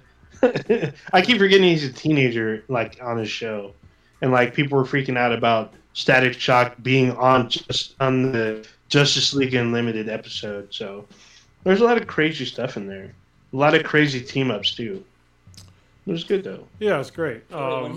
When he was on Static Shock was in the episode of Justice League Unlimited, dude, he was like in his 40s. Was he? I'm pretty sure he was in his 40s. Dude, he had gray hair. Like he was an old ass guy. He was like the youngest person on the fucking team. Are you sure that wasn't Black Lightning? No, it was definitely Static Shock because he had dreads. So let me see if I can look it up real quick. I think Jefferson ends up with dreads at one point. No, this is in the future. like Batman's old as fuck. Just leave. Yeah, more important comic book news after you find that. Okay, here it is. I'll pull it real quick. Share my screen. This is for people who are watching the video on YouTube. Yeah, if you're listening to this on SoundCloud or whatever audio device you're looking at. This is. That's like Batman Beyond almost. Yeah, it is. Batman it's from Batman Beyond or Batman. No, it's from Justice League Unlimited. It's when they go to the future. Yeah. Because they're facing. Yeah, so right there. Old ass person. Look at the one to your left, not that one. The one to your left, that one. That's where Static Shock and Batman. So this is from an earlier episode, but this isn't the same as when they go to the future. Because when they go to the future, Static Shock is part of the Justice League. Mm-hmm. Versus when they're here, they meet the Justice League. And then like here we go. So this is we got Batman Beyond. We got Hawkman. Oh no, Hawk. He's a hybrid. That's the son of John Stewart. Yeah, that's the son of John Stewart and Hawkgirl. We got Static Shock. We got old Bruce Wayne, and then we got John Stewart. Green Lantern. And he even still has like it's not one with him with the disc. He's running like a JLU like thing, the Justice League fucking token or whatever. Yeah. When they're starting to wear rings and stuff. So before you go into your super comic book news, Cronus, got a question for you, comic book related, because I know you're reading the current DC storyline, the future state. Most of it, yeah. Right? Mm-hmm. So, what do you feel about? I guess the major publishing outlets are already talking about how the Justice League is going to die in like 3 months. I mean, it's okay.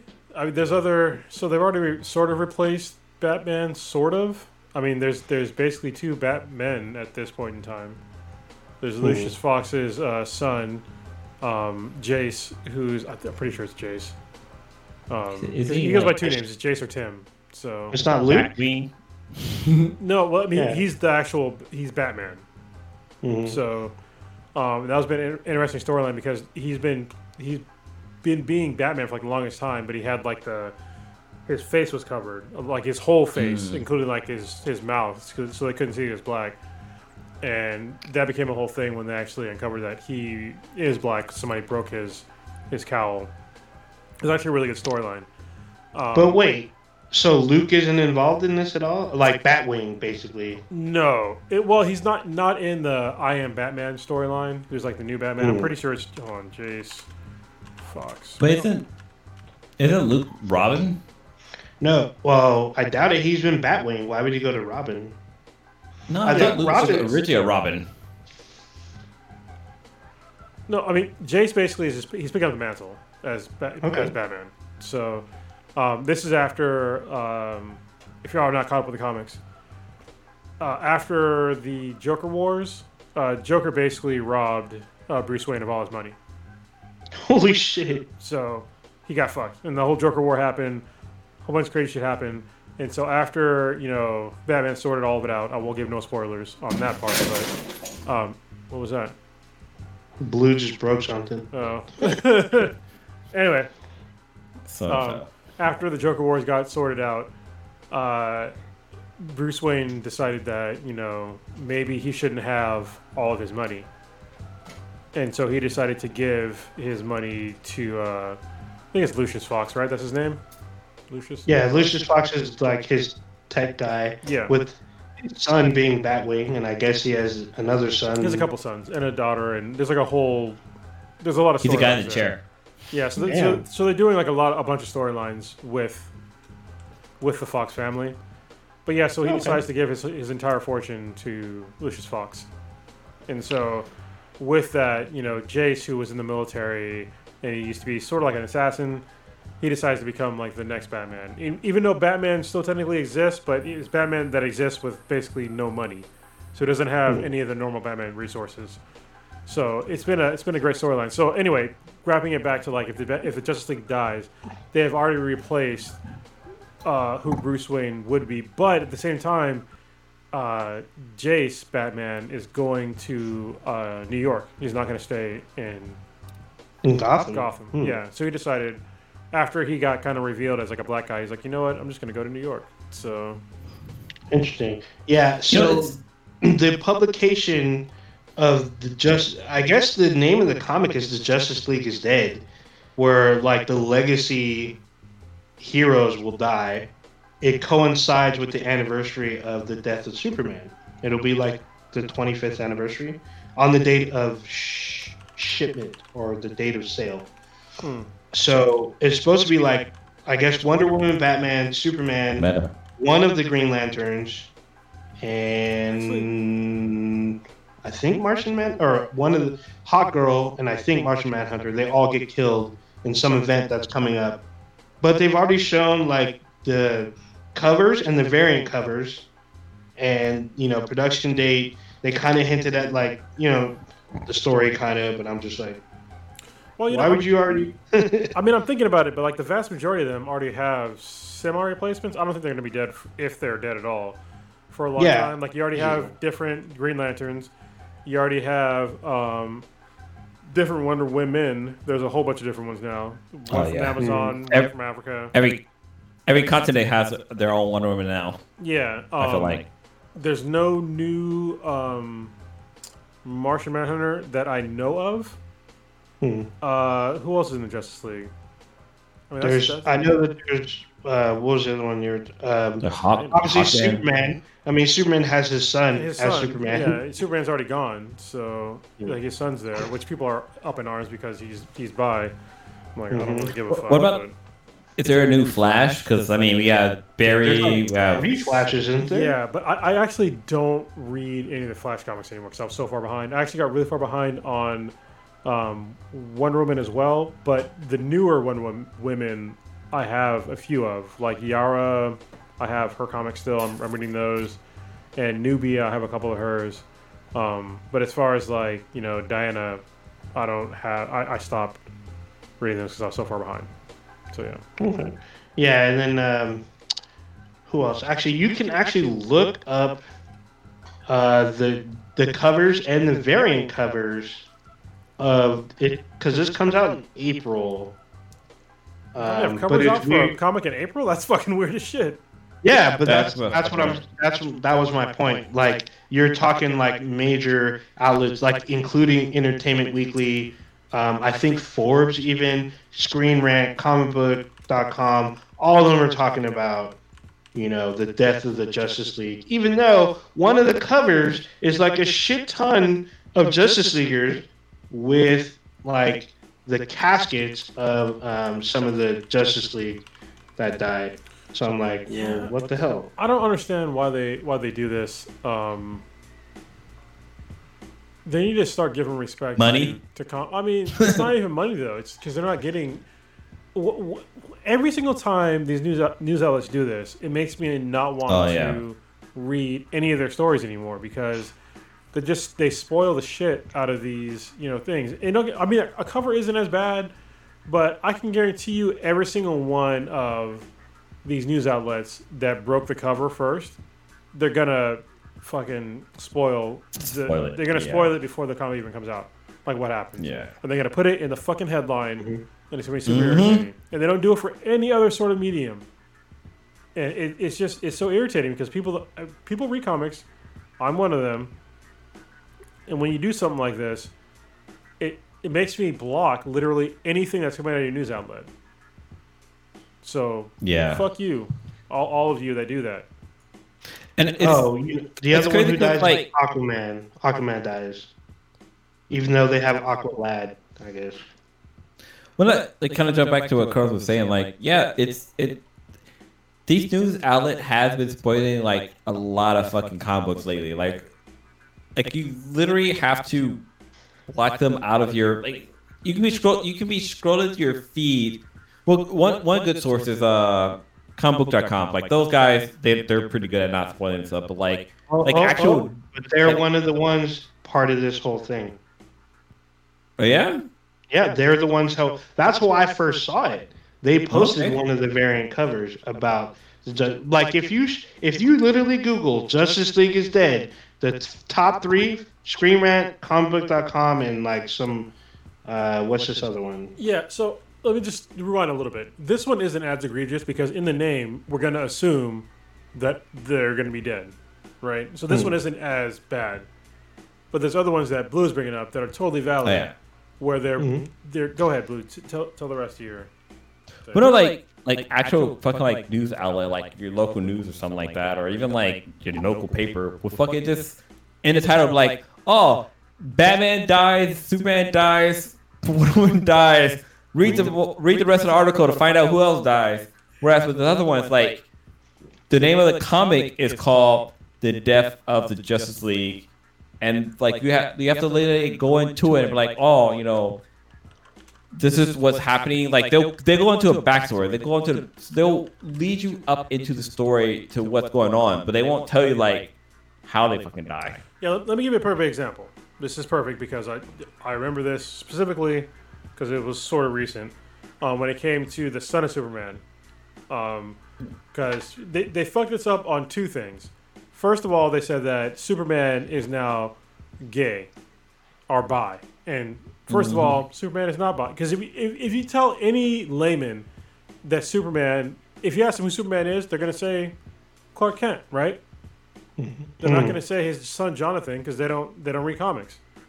So that was the first fuck up.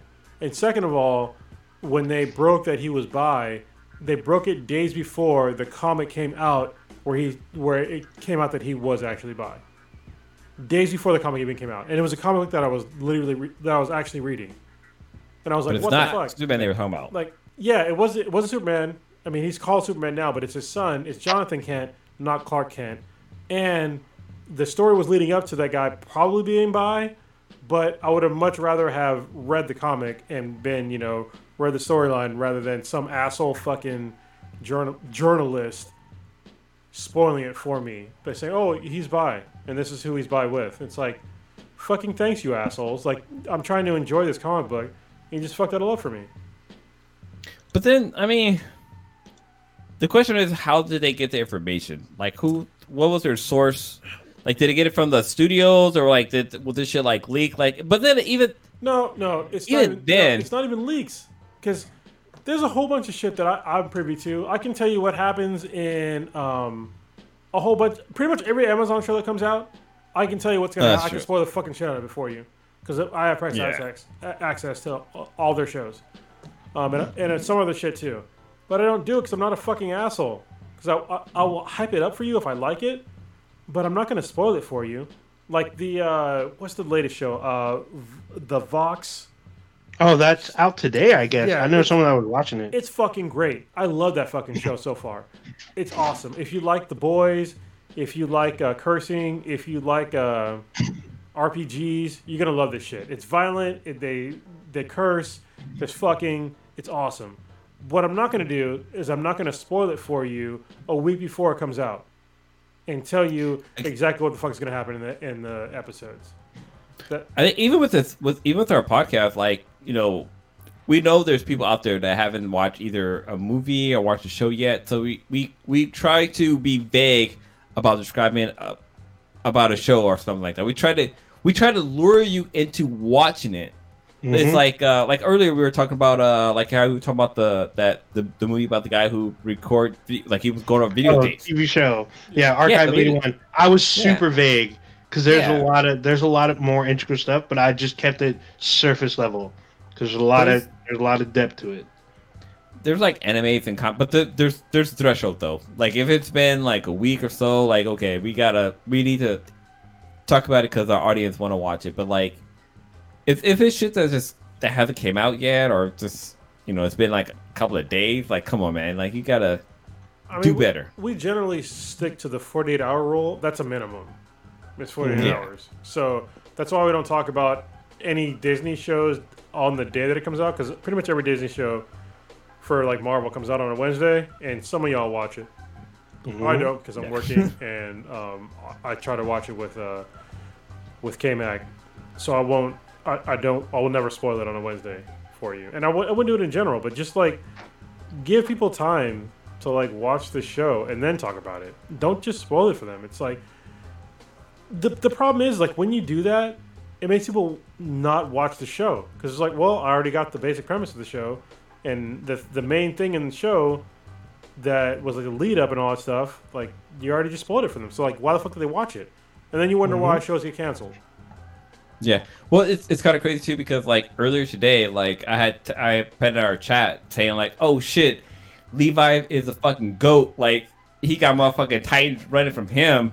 And Carl's like, oh, are you all caught up? He was like, oh, I was like, nah, I'm like 5 episodes behind. He's like, oh shit, I almost spoiled your shit for you. Like I would have spoiled a lot. No, a lot. By him saying that makes me I want to watch all the episodes so I'm fucking caught up so I can know what the. Apparently something major is about to happen.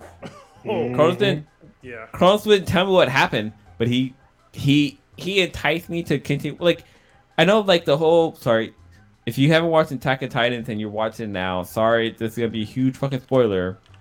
But there's one major character that dies at the beginning of the season. Season 4, I think. The girl that just, like, she likes to eat. We're beyond, like, the spoiling territory at this point for that show. Yeah. Because it was, like... We already talked about it, too. Yeah, we talked about it. But, like... When I found that she had passed, like, actually on the podcast I learned that she had passed away. But I was like, like when it happened, it was like, holy shit, like damn, like she didn't die like a bitch, but she died like, holy shit, like yeah, that shit was fucked up what happened to her. But yeah, I mean there's you can talk about something happening in a show to entice somebody to watch it. Like with the whole, like, for example, with like Superman's son being gay, like the headline should have been like, oh, DC character turns out to be, you know, LGBTQ plus person.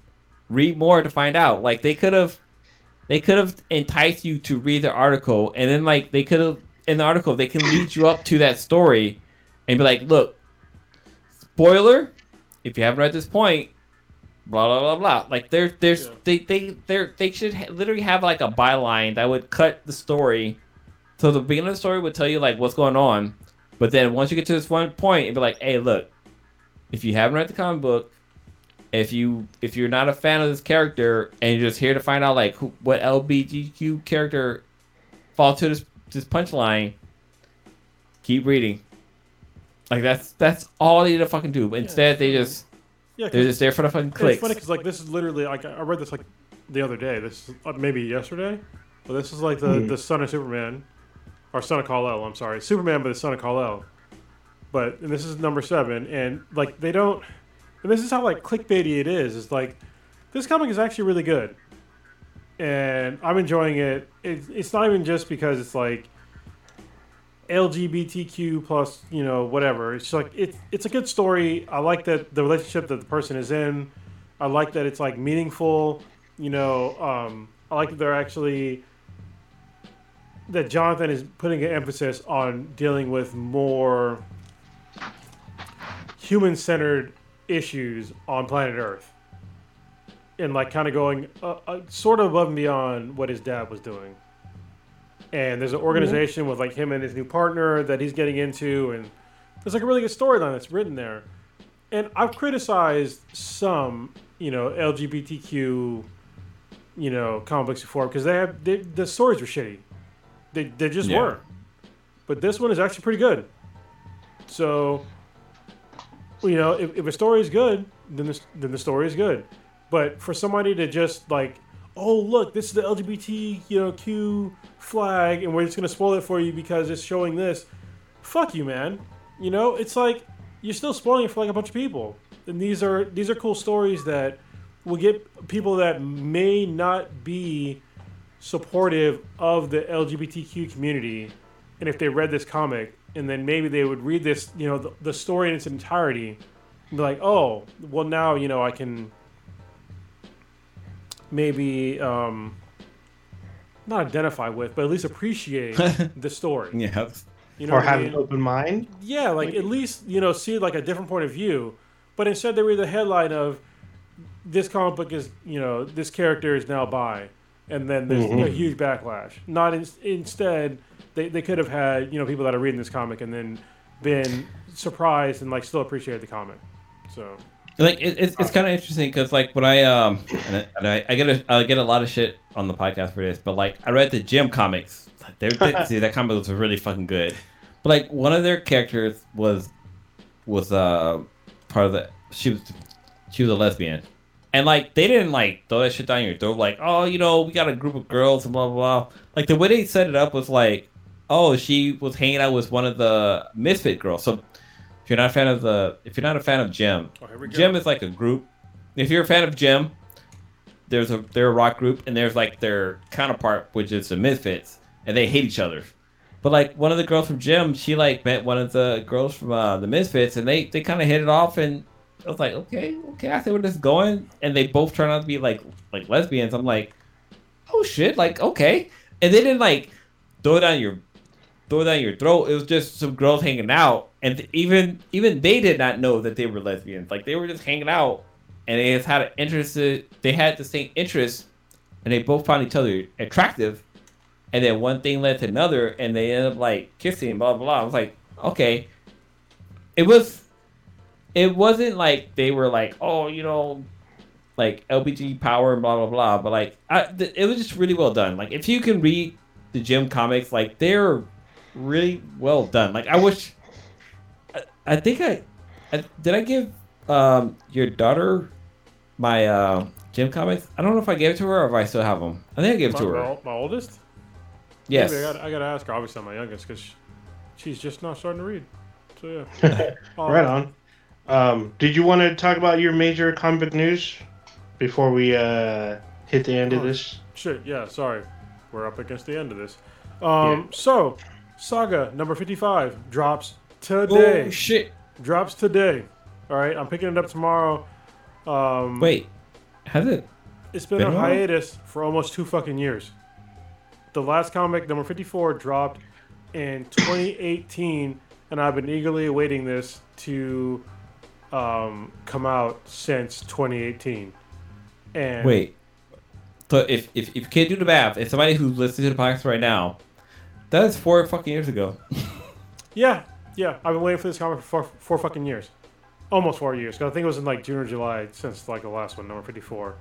But it's one of the greatest comic books of all fucking time, in my opinion. I'm just saying, if you are not into comics, I would highly suggest, especially if you're an adult, and you think the comic books are silly, read Saga. Now they're in trades, they're in compendiums, so you can definitely pick it up easily and read like a whole bunch of the comics in one go. If you're an adult, honestly, trades are the way to go.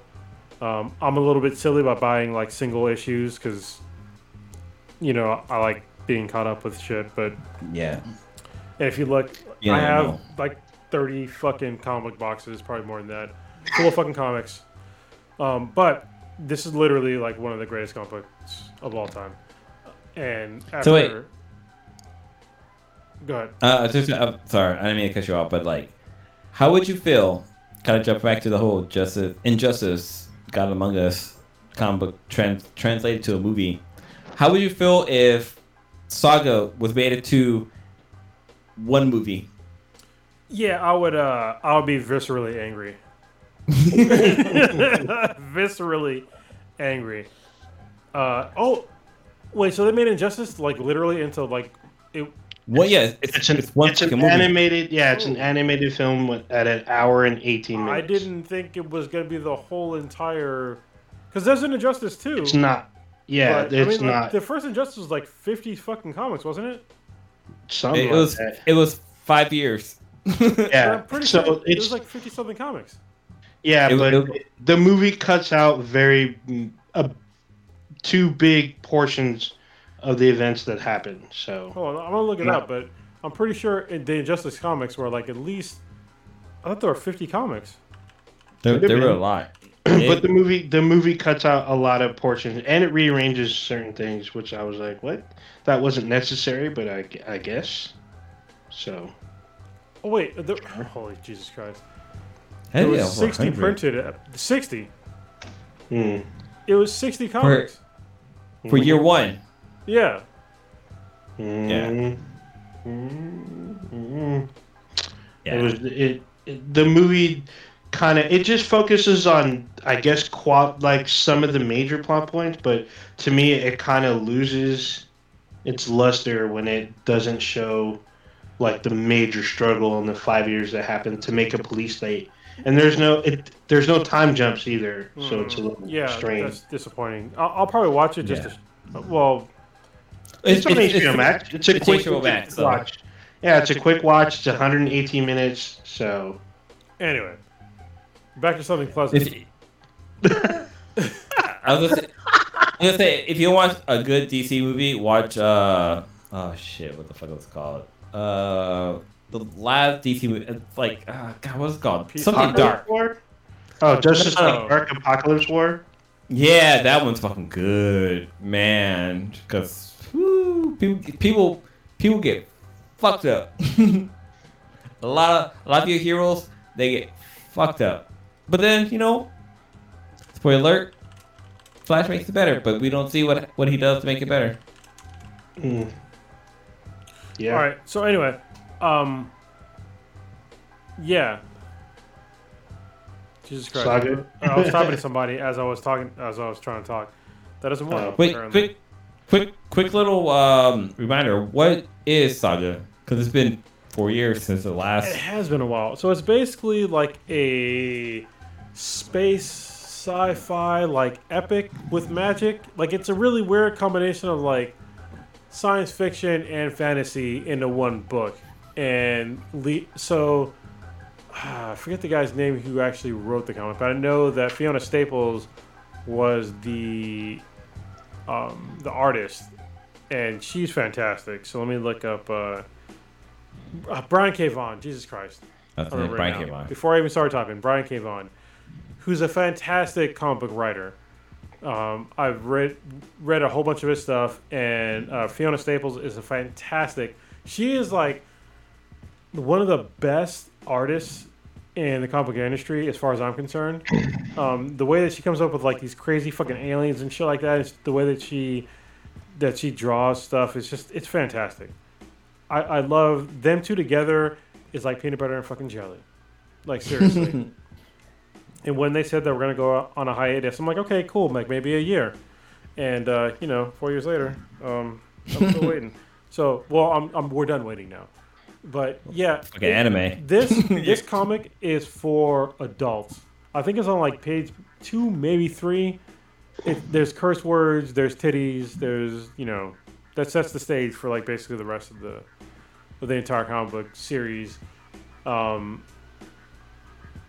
It's a great comic, and I'm just so glad that it's coming back.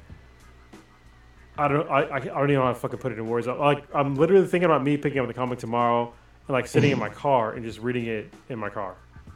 Damn. Which I don't normally do. I usually take it home and I don't read them for the next 2 days. Then I'll read it maybe on a Saturday or a Sunday. But yeah, I'm really looking forward to this comic. I wish there was variants.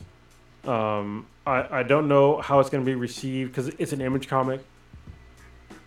So I don't know if there's people don't have advertisements for comics normally.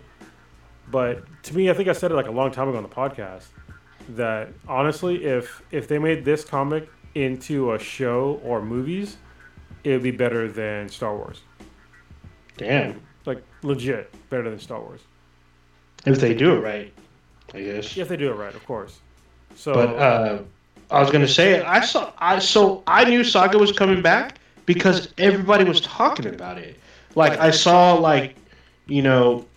news articles. I saw comic book stores. They were all pushing like, "Hey, Saga's back on this date. Like we can't wait." They had little cutout boards and stuff like the return of Saga. I was like, "Oh, I didn't realize that they had stopped." But I'm like, "Okay, Saga's coming back."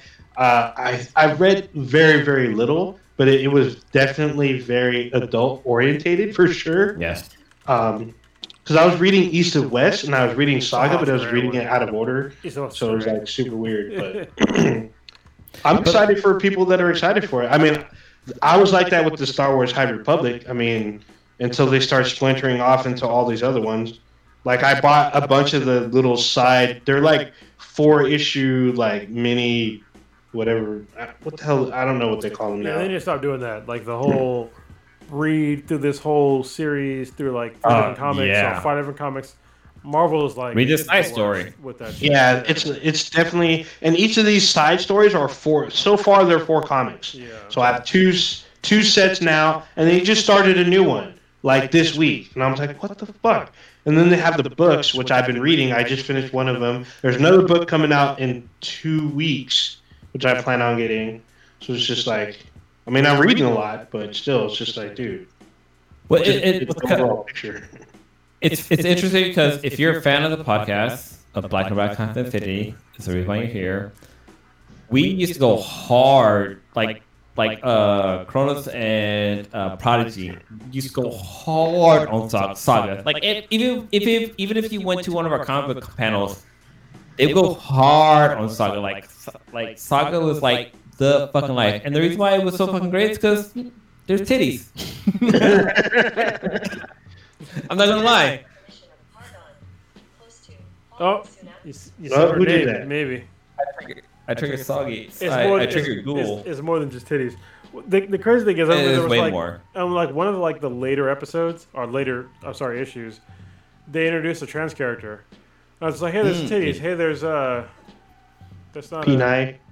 There's a huevos. So they're all right. And it's like, all right, but it was like totally normal. Like they didn't hype it up. They didn't do anything, and I was just like, this is just the way it is. It's like, yeah.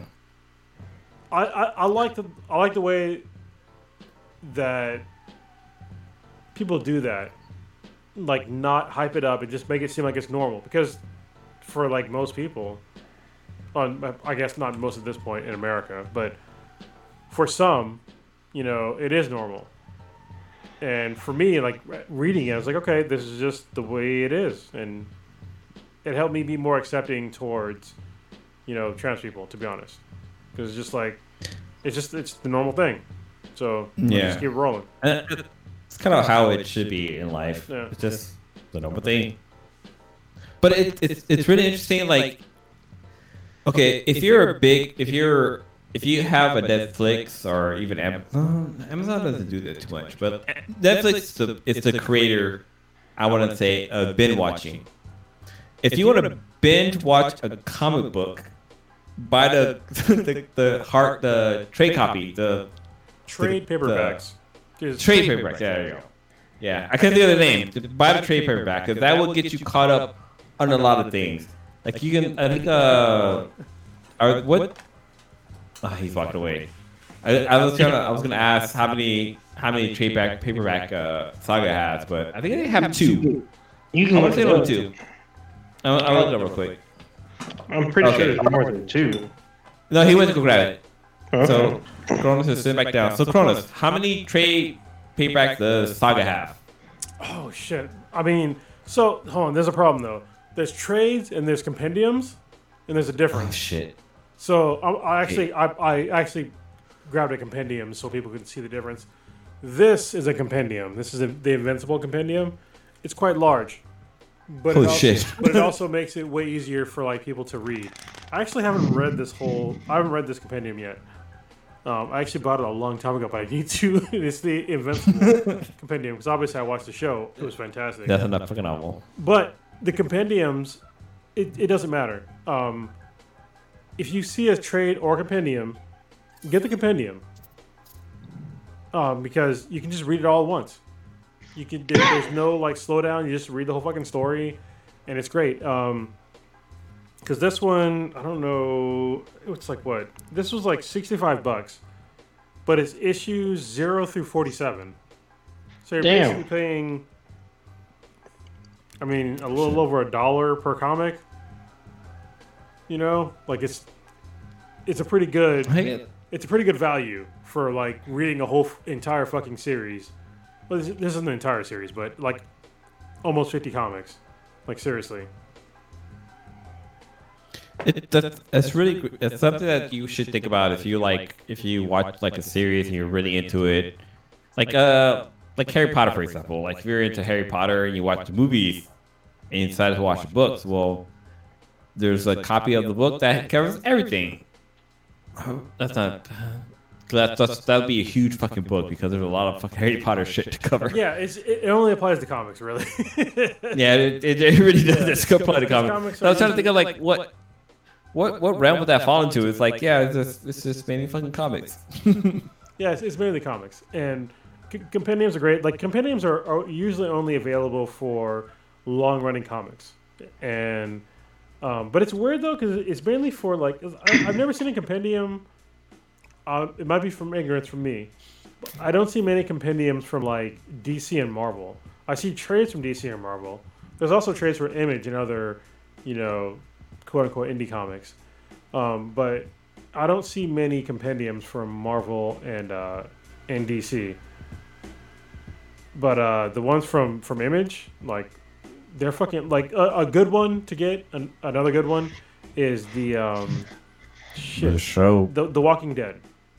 Oh, The Walking Dead. Walking Dead has compendiums upon compendiums upon compendiums. They have a shitload. And they're going to fucking probably break your desk. Because they're gigantic. And also, Legacy of Luther Strode. It's a compendium as well. I have the hardcover, which give me a second and I'll show it to you. I am still waiting for Luther Strode to be picked up by HBO. Like, I don't. It could be animated or live action. I don't give a fucking fuck. Like, I just need Luther Strode to be an actual fucking series, so that I can just see. I just want to see fucking badass fucking gore. But I feel like animation would be great just because it'd be easier to do. Cheaper. If I think animation would be cheaper than doing like live action for Luther Strode. Yeah. So this is like, honestly, this is one of my top 5 comics of all time. Is Luther Strode, and it's not called a compendium because it's not that big. Because if you look at like the size between Invincible and Luther Strode, like Invincible's way bigger. But as far as like story goes, I enjoyed this more than Invincible, at least in the show. And this is the hardcover of it, and this is fucking great because first of all, Justin Jordan is a fantastic writer, and obviously Robert Kirkman is as well. Y'all know his work from The Walking Dead. Yeah, but Tradd Moore, this dude is an artist. I've said it many times on this podcast. Him drawing somebody getting shot in the face is like the best, the fucking best. It's the best, and there's like so many little like Easter eggs in here about it's just goddamn. I'm like just looking random page. I'm Random looking page. at it. I'm like, I need to fucking reread this shit because it's so fucking awesome. Like, just look at the violence and the artistry on these pages. It is so fucking awesome. But like, Goddamn. people don't even Yeah, know. right. People that talk about that read comics. I asked them about Luther Strode, and they're just like, "What? Y'all need to read this fucking shit. All right, read this fucking comic." So just as a pro tip. So wait, Kronos, can you show the cover again? Yeah. So if you look at the cover, Luther Strode's eyes are red, and there's like a little bit of red content on these, like where it says the complete volume. That's because there is so much fucking blood and carnage inside the comic that the printers ran out of ink. Like it's if Kronos, if you turn it around, like there's a little bit of red on the back. Yeah. Like yeah. That's the This is inside like that that. comic is where all the rest of the red ink This might be went the first time to. I actually opened up this one because I gave my other one to my oldest daughter. I bought two of. So I bought two hardcovers. I bought the individual comics, and I bought 3 of the trades. That's how much I support this fucking comic book. Do you know what? I don't know if I own the digital copy of them or if I own the physical copy. Shit, I can't remember. But like Luther Strode, like every time I talk to somebody about comics, I bring up Luther Strode. Like that's probably one of the most. It's short lived, but like this guy went from being like a scrawny little guy who found a book. It was a book about to become not Hercules. The Hercules Method. Hercules Pretty sure method. it's the Hercules Method. Yeah. Yeah. I was gonna It read, but I becomes just like Google. He basically becomes a fucking god all of a sudden, and he ends up with some like goth chick, and some shit goes down. It's my favorite scene of that comic is the sniper scene where like a guy across the building is like trying to snipe at him, and he grabs a random fucking dude and throws him through the fucking building, and like as a fucking that's fucking classic. Like if they make a movie or TV show of that and they don't have that show movie will automatically get a fucking 0 from me. Yeah. Plus, there was the black dude. I forget his name because he doesn't actually have a name in the comic. But it was my background on my phone for like the longest time. But I got a new phone and I just like I updated the OS, so it dropped the background. But I think I forget the guy's fucking name. But he had like one of the best looks like of all time. He had like 6 shooters. And he had red and black eyes. It was fucking dope. Yeah, what's kind of cool is because like this kid, he isn't the first to find this book to make him basically a god. Like there's other, not Luther Strode, but like there's other Hercules, whatever people. Yeah, and yeah, there's like, was it like a Western guy? It's the shooter. That's what his name is. It's the shooter. Shooter. Yeah, his name is literally the fucking shooter. Just not the fucking shooter, but the shooter. Cool. I feel like HBO should pick this series up and just make it. They make it a TV series, not an animated movie. It needs to be like it should be up there with Westworld. Interesting. All right, y'all want to wrap it up? Pretty. Yeah, we can wrap it up. Blue. Blue's all like enthralled. I was reading at the different topics we have on our list, but actually I'm gonna throw this back at you, Olija. How you feeling? Like I know you had like the whole Band-Aid situation, and You gotta pull your hat up. Let's see your. Yeah, you can Holy see. shit! Yeah, you you caught did. COVID. Yeah, I mean it was worse when it first happened. I let some air get onto it, so there's a little scab here, but I still got to treat it. So I'm probably gonna bandage it up tonight, put on some Neosporin, but I'm still alive for now, so I survived. I took a test the other day, it came out negative. So Wait, were you 100% bad bitch? wow, damn. I took a DNA test. Yeah, no, but still, Yeah, doing all right. Still doing good. I'm hoping that Cronus gets on the Foundation train. I actually watched like 3 or 4 episodes yesterday. Was it yesterday? No, 2 days ago. So I'm actually liking the series. There's a lot going on, but so far I'm still kind of liking it. I just got I still got like the problem is I have to pay for it like extra because it's on Apple. But I'll get over my fucking shit. I'll do it. Yeah, I mean there are other ways. I watched it at my cousin's house because he has Apple TV, and he finished it. And like we hang out like once a week, so when I go to his house, I try to throw back like 3 or 4 episodes. Why? Because he'll like make dinner for everybody. So while he's cooking, I'm watching an episode or two. So works out. But yeah, I mean I'm actually liking this like more and more. There's a lot of stuff happening, but so far they kind of kept it together. So it's been cool. I've been liking Peacemaker, so I've been watching a bit of that. There's a new episode. These are so funny. Yeah, there's a new episode tonight at midnight, and I'm probably gonna watch it. Hopefully, y'all get caught up on the Book of Boba Fett because it's getting close to the end. A lot of stuff happened in today's episode, so hopefully we can talk about it next week. Yeah, I think that's kind of about it for me. Yeah. All right. I'm gonna take back the wheel. So I'm trying to get back into watching anime because it's like I don't even know how it happened or when it happened, but I literally canceled my Crunchyroll account. I didn't cancel my Crunchyroll account. I started making payments to my Crunchyroll account. They canceled you, bitch. Oh. But no, so like I tried to reactivate it and they're like, oh no, you cannot do that. But apparently I was trying to reactivate my account using like the whole your first 14 weeks are free or something like that. They're like, no, you're OG. You don't get shit for free. So I had to like actually subscribe again, whatever. But yeah, oh man, I'm catching up on Attack on Titan. Yo, yeah. Levi is in Call of Duty, and I watched a YouTube video that showed clips of him in Call of Duty. I'm like, you know what? They're doing Levi a fucking disservice. Like, this is the most disrespectful shit I've ever seen. Because Levi is a goddamn goat, and he's just a fucking badass. And he should not have been in Call of Duty. Like, is it Call of Duty or Battlefront? I can't remember which one he's in. Call of Duty. It's called, yeah. It's Vanguard, right? Vanguard? Yeah. Yeah.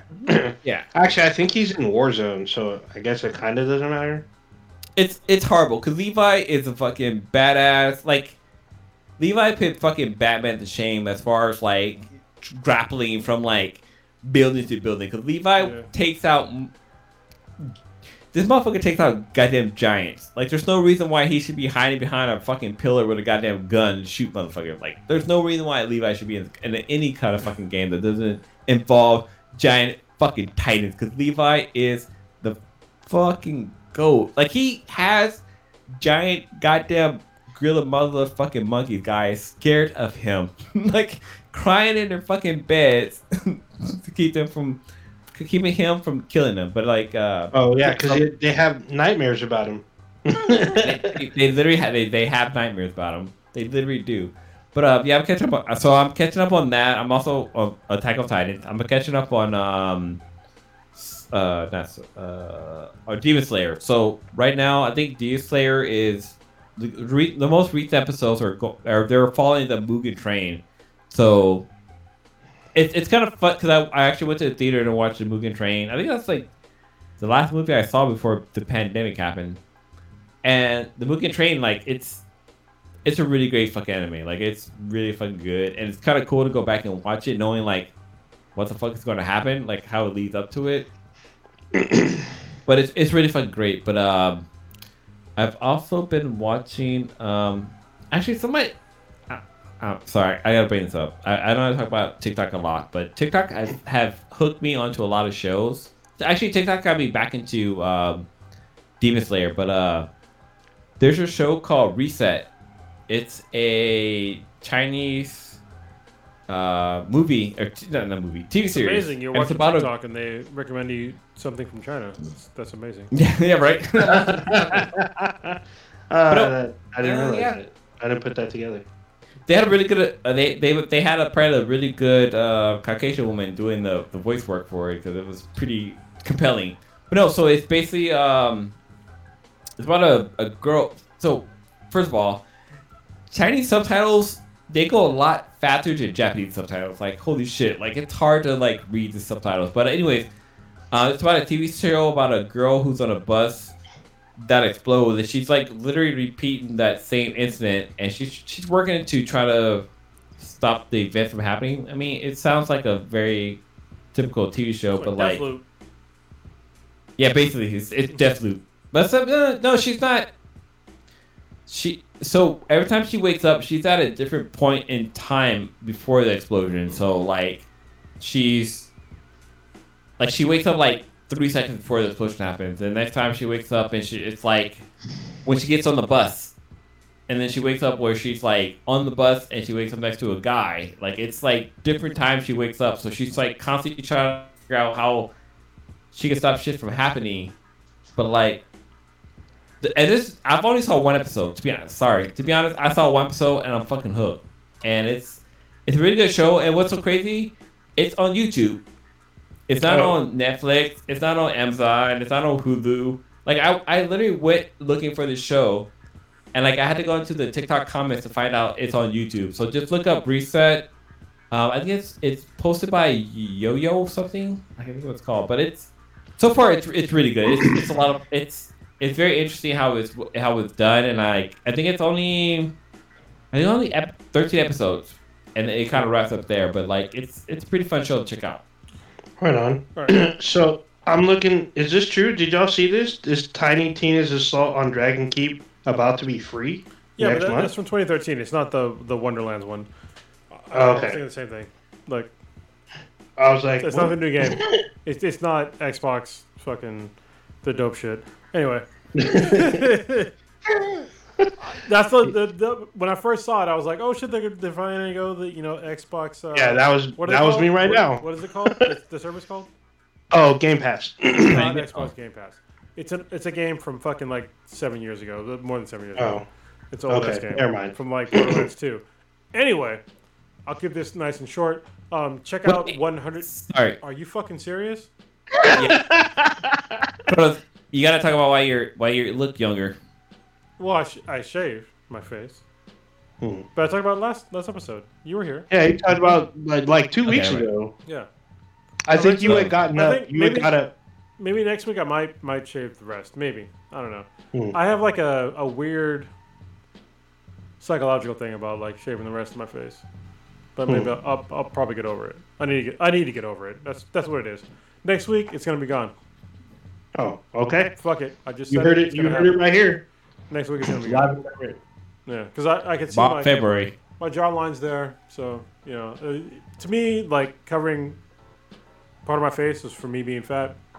Honestly, when I used to be fat, having like a goatee cover up part of my fucking double chin. But that shit probably doesn't exist anymore. I hope. You'll find out next week. Oh, there you go. So, stay tuned.